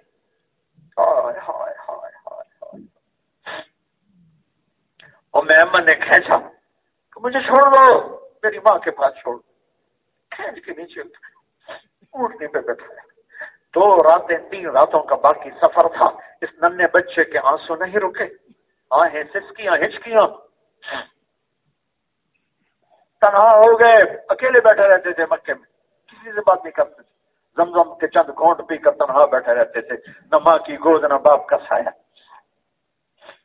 ہمیں کہا کاش میری ماں زندہ ہوتی، تم دیکھتے، میں اس کے لیے نماز توڑ دیتا۔ آپ نے حضرت عمر سے فرمایا میرے دور میں ایک شخص آئے گا، اویس بن عامر، قبیلہ مراد ہوگا، شاخ کرن ہوگی، رنگ کالا ہوگا، ایک سفید نشان برس کا باقی ٹھیک ہو گیا ہے، جو آئے تو اس سے دعا کرانا، اس نے ماں کی خدمت کر کے وہ مقام حاصل کیا ہے، جب ہاتھ اٹھاتا ہے تو اللہ اس کے ہاتھوں کو خالی نہیں لوٹاتا۔ حضرت عمر ہر سال حج کرتے تھے، ہر سال حج کرتے تھے، ہر سال اویس کا پوچھتے ہے ہی کوئی، ہے ہی کوئی۔ 1 سال سارے حج اکٹھے کر لیے، کھڑے ہو جاؤ بھائی، ہاں بھائی یمن والے کھڑے رہو باقی بیٹھ جاؤ، ٹھک ٹھک ٹھک ٹھک ٹھک، ہاں بھائی مراد والے کھڑے رہو باقی سارے بیٹھ جاؤ، سارے بیٹھ گئے، ہاں بھائی کرن والے کھڑے رہو باقی سارے بیٹھ جاؤ، ایک آدمی بچا کہ تم کرنی ہو؟ جی۔ مراد؟ جی۔ अवैस को जानते हो? जी मेरे भाई का बेटा सगा। देखो तो पागल सा है, आप क्यों पूछ रहे हैं? दोस्तों रो पड़े, पागल वो नहीं तू है। किधर है? जी ऊंट चराने अरफात की तरफ निकला है। आपने अली को साथ लिया और दौड़ लगा दी। अवैस वहां नफल पढ़ रहे थे, ऊंट चल रहे थे, दोनों हजरात पास बैठ गए। उन्हें महसूस किया, दो आ गए, नमाज मुख्तसर की। हज़रत उमर ने पूछा कौन हो भाई? कहा जी मजदूर हूं। नाम क्या है? अल्लाह का बंदा। कभी हम सारे अल्लाह के बंदे हैं, तेरी माँ ने तेरा क्या नाम रखा है? कभी आपको क्या जरूरत है मेरा नाम पूछने की? पहचानते तो थे नहीं, पहली दफा आए थे। तो हज़रत अली ने फरमाया कि ये अमीरुल मोमिनीन उमर बिन खत्ताब और मैं हूँ अली बिन अबी तालिब। थोड़े से लरज़ उठे, माफी चाहता हूँ अमीरुल मोमिनीन, मैं तो पहचानता नहीं था, मैं तो पहली दफा आया हूँ। कहा अच्छा हाथ उठा हमारे लिए दुआ कर। कहा वो क्यों? कहा मैं दुआ करूँ? आंखों में पानी आ गया। मैं आपके लिए? कहा हमें अल्लाह के नबी ने फरमाया था कि अवैस से दुआ करवाने। इसके पीछे क्या है? माँ की खिदमत। एक और हदीस आपने फरमाया लोग जन्नत में जाएंगे, अवैस भी जाएगा। जन्नत के करीब पहुंचकर अल्लाह फरमाएंगे बाकी चले जाओ, अवैस को रोक दो।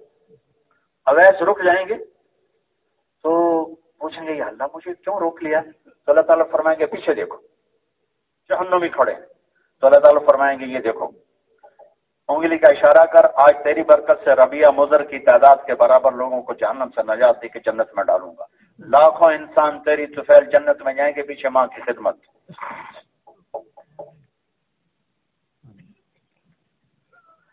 भाइयों पूरा दीन जिंदा करना है, सिर्फ मस्जिद का गश्त तो नहीं जिंदा करना। मस्जिद तो छोटी सी जगह है, दीन तो सारी दुनिया का सौदा है। घर का, बाजार का, दफ्तर का, मैदान का, सफर का, हजर का, बीमारी का, सेहत का, शादी का, गमी का, रिश्तों का, नातों का, हर जगह दीन की फिजा कायम करना। ये एक पूरी जिंदगी है जिसको मेरे महबूब सल्लल्लाहु अलैहि वसल्लम बता के गए, सिखा के गए। तो ये नरमी हमसे निकल गई है। मोहब्बतें लाओ, मोहब्बतें लाओ, मोहब्बतें लाओ, मोहब्बतें लाओ, मोहब्बतें लाओ। थोड़ा काम करो, मोहब्बत से करो। मोहब्बत सबसे बड़ा तकाजा है, आपस की मोहब्बत सबसे बड़ा तकाजा है।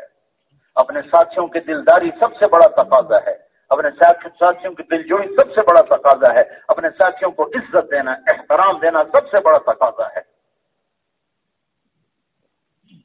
गीबत से अपनी फिजाओं को पाक करो, गीबत से अपनी फिजा को पाक करो, गीबत से अपनी फिजा को पाक करो।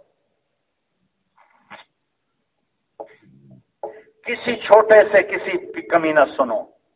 जब बड़ा छोटेों से दूसरों की कमी सुनता है तो खुद भी मुसीबत का शिकार होता है, वो भी मुसीबत का शिकार होता है। तो ग्रुप बन जाते हैं, ये इसका ग्रुप है, ये इसका ग्रुप है, ये उसका ग्रुप है, ये उसका ग्रुप है, ये उसके साथी हैं, ये उसके साथी हैं, ये उसके साथी हैं। फिर वो असर अंदाज होते हैं, फिर आगे तशकील इसको मेरे साथ भेजो, ये मेरे साथ जाएगा, वो कहेंगे ये मेरे साथ जाएगा, वो कहेंगे ये मेरे साथ जाएगा। ये सब कुछ मोहब्बत के कम होने ने दिखाया है। भाइयों हम सब एक हैं, इख्तलाफ रंग भी है, नस्ल भी है, कौम भी है, पेशा का भी, उम्र का भी, लेकिन कलमे ने हमें एक रस्सी में बांध कर उम्मत वहदा बनाया है। गीबत अपने मरकजों से निकाल दो, मस्जिदों से निकाल दो, घरों से निकाल दो, हमारे दिल जुड़ जाएंगे। कोई लंबे चौड़े हमारी लड़ाइयां थोड़ी हैं, खाली जबान की लड़ाइयां हैं, फूल की लड़ाई, राय के इख्तलाफ पर लड़ाइयां हैं।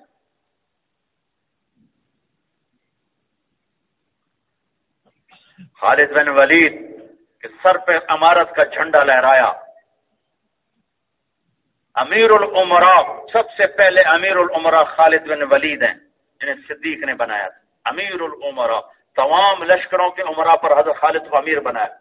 चंद दिनों बाद सिद्दीक फौत हुए, हजरत उमर खलीफा बने, पहला हुक्म हजरत खालिद को हटा दिया। इन मैदान जंग में खत पहुंचा, तुम्हें माजूल किया जाता है और अबू उबैदा को अमीर बनाया जाता है। माथे पर शिकन नहीं आई और ये कहा अगर उमर के लिए लड़ता तो आज मैदान छोड़ के चला जाता। याद रखो मैं रब्बे उमर के लिए लड़ रहा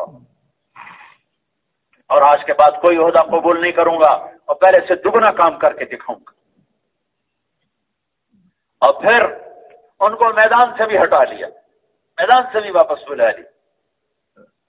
तो बस फिर एक जुमला कहा, उमर तूने मेरे साथ इंसाफ नहीं किया। ये तो بشر اتنا تو کہہ سکتے عمر تو نے میرے ساتھ انصاف نہیں.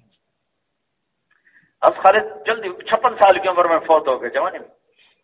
تو فوت ہوئے تو ایک قول ان کا حمص کا ہے، زیادہ صحیح مدینے کا ہے، زیادہ صحیح مدینے کا، وہ حمص میں بھی ہے. تو بنو مخزوم کی عورتیں بین کر رہی تھیں، نوحہ حرام منع ہو چکا تھا. حضرت عمر نے سن کر فرمایا خالد جیسے پہ نوحہ کرتے ہیں تو کرنے دو، خالد جیسے پہ نوحہ کرتے ہیں تو کرنے دو. اور جب انتقال قریب آیا تو اس حسرت کا اظہار کیا، کاش خالد بن ولید زندہ ہوتا تو میں امارت اس کے ہاتھ سپرد کر کے چلا جاتا. اور یہ فرمایا کہ میں نے خالد کو پہچاننے میں غلطی کی، میں نے خالد کو پہچاننے میں غلطی کی. بھائیو اپنے ساتھیوں کو ضائع نہ کرو، معصوم پاک کوئی نہیں آئیں گے، انہی خطاؤں کے ساتھ چلنا ہے. اور اختلاف رائے کے ساتھ جڑ کے چلنے کو جوڑ کہتے ہیں. اور اس کے لیے محبت محبت محبت، یقین محکم عمل بے ہم، محبت فاتح عالم. جہاد زندگانی میں یہی ہے مردوں کی شمشیریں. ہمارا اقبال. تو میرے بھائیوں بات لمبی ہو گئی، میرے خیال میں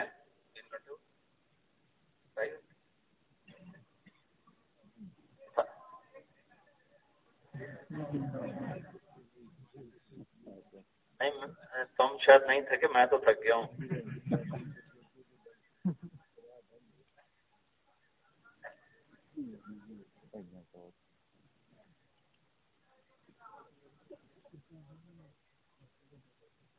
جتنی باتیں کہہ دی ہیں، احباب جمع ہے میر حال دل کہہ لے، پھر التفات دل دوستاں رہے نہ رہے. تو اتنا بڑا مجمع، سارے ماشاءاللہ علاقوں کے پرانے دوست آئے ہوئے، کام کی نسبت والے.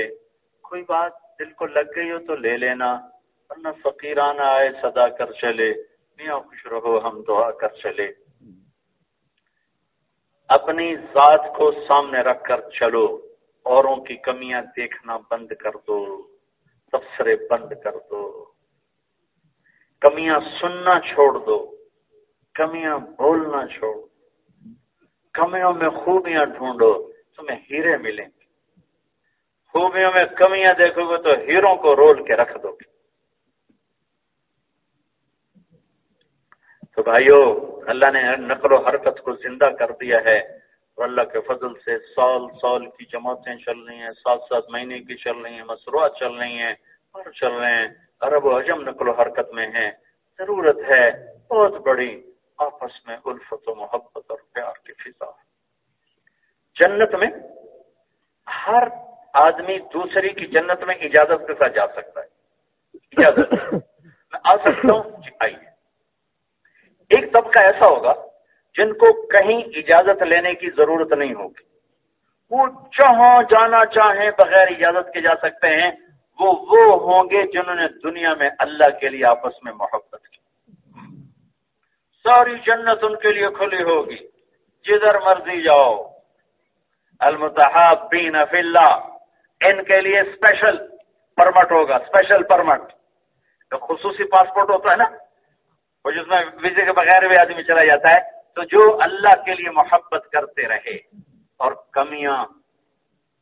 کمیوں سے آنکھیں بند کرتے رہے، یہ وہ لوگ ہوں گے جب جنت میں جائیں گے جس درجے پر بھی ہیں. اوپر نیچے جہاں جاؤ کھلی اجازت ہے، کھلی اجازت ہے، کھلی اجازت. اگر اس محنت کی نسبت پر اللہ نے موت دے دی تو امید ہے کہ جو اوپر والی جنت ہے نا، فردوس اعلیٰ، اللہ اس کے کہیں کونے میں ہمیں بھی جگہ دے دے گا. اللہ نے ساری جنت بنائی، کن بن گئی. کن یہ میں سے کہہ رہا ہوں، آپ پتہ نہیں، اللہ تو ہر مثال سے پاک ہے.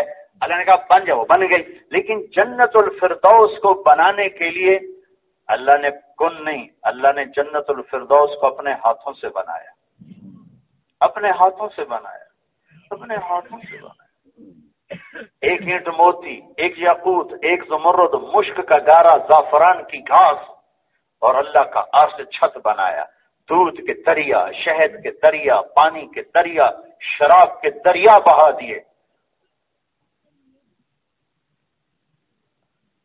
یہ میں نے ایک قطرہ انگلی ڈالی، یہ نکالا، یہ ایک چھوٹا سا قطرہ لگا ہوا ہے پانی، یہ گر گیا، یہ پانی کی صرف تری باقی رہ گئی، تری۔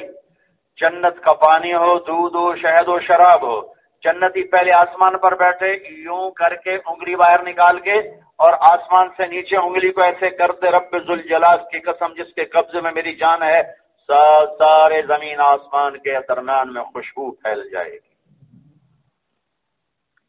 کہیں پینے والے خود ہوں گے، یشربون من کاس کان مزاجها کافورا، خود ڈال رہے ہیں پی رہے ہیں، نیچے لوگ، اس سے اوپر وی آئی پی، یسقون فیہا کاسا کان مزاجها زنجبیلا، انہیں پلایا جائے گا، پلانے والے نوکر، خادم، حوریں، بیویاں۔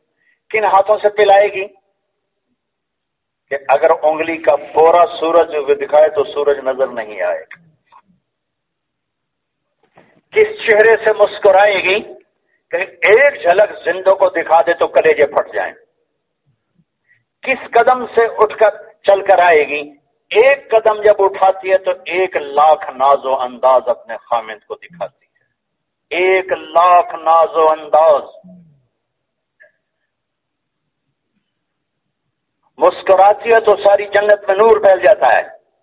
پلا رہے زنجبیل، ایک اس سے بھی بڑا درجہ ہے، وہ کیا ہے؟ وَسَقَاهُمْ رَبُّهُمْ شَرَابًا طَهُورًا، وہاں اللہ خود پلا رہا ہوگا، وہاں ساقی اللہ ہوگا، وہاں ساقی اللہ ہوگا۔ امیر خسرو نے کہا تھا خدا خود میر مجلس بود شب جائے کہ من بودم، وہاں ساقی اللہ ہوگا۔ یہ سب سے اوپر درجے کے لوگ ہیں، یہ فردوس والے لوگ ہیں جن کا ساقی اللہ بنے گا، جنہیں اللہ پلانے والا ہوگا۔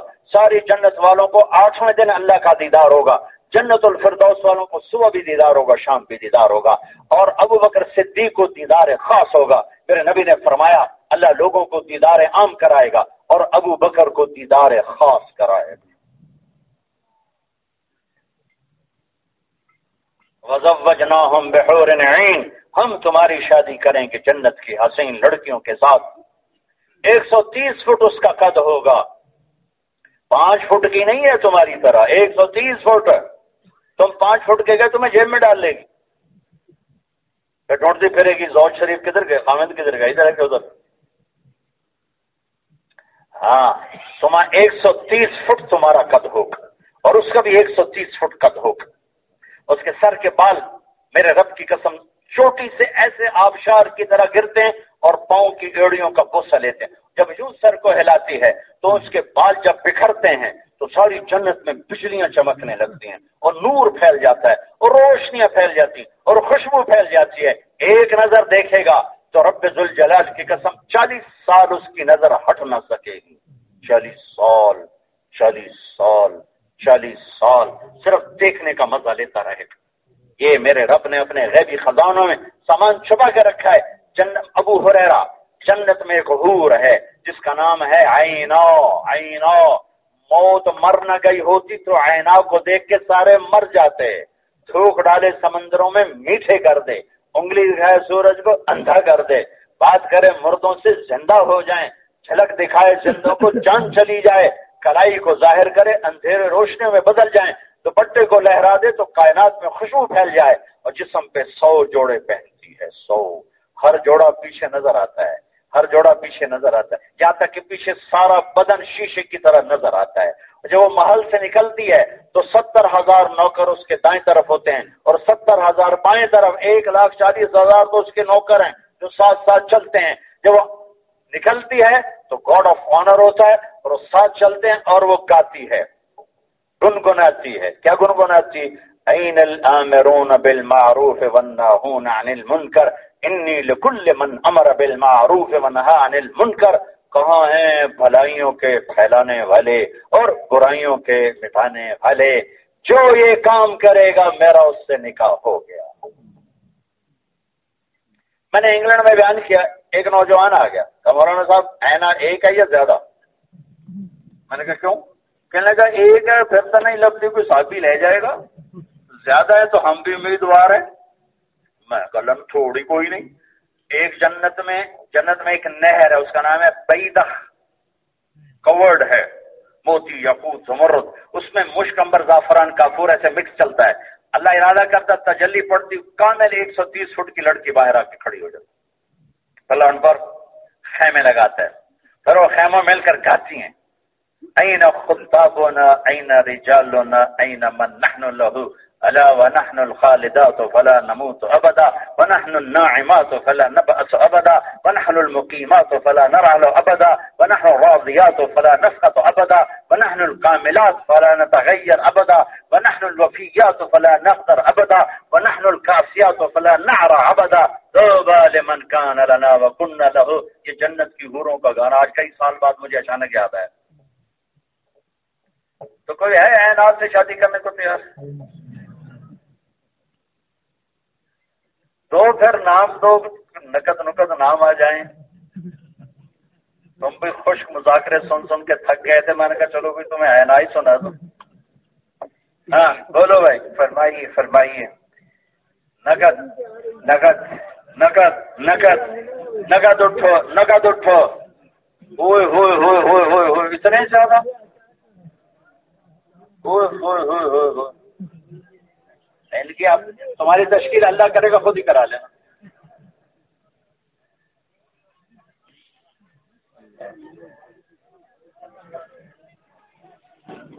ماشاء اللہ، اللہ بہت قبول کرے۔ اچھا جی، اب گزارش ہی ہے، آپ حضرات تشریف رکھیں، سب ساتھی بیٹھ جائیں، بیٹھ جاؤ، اپنی جگہ پہ سب نظمی نہیں، بیٹھ جائیں۔ www.attableek.com, the reviver of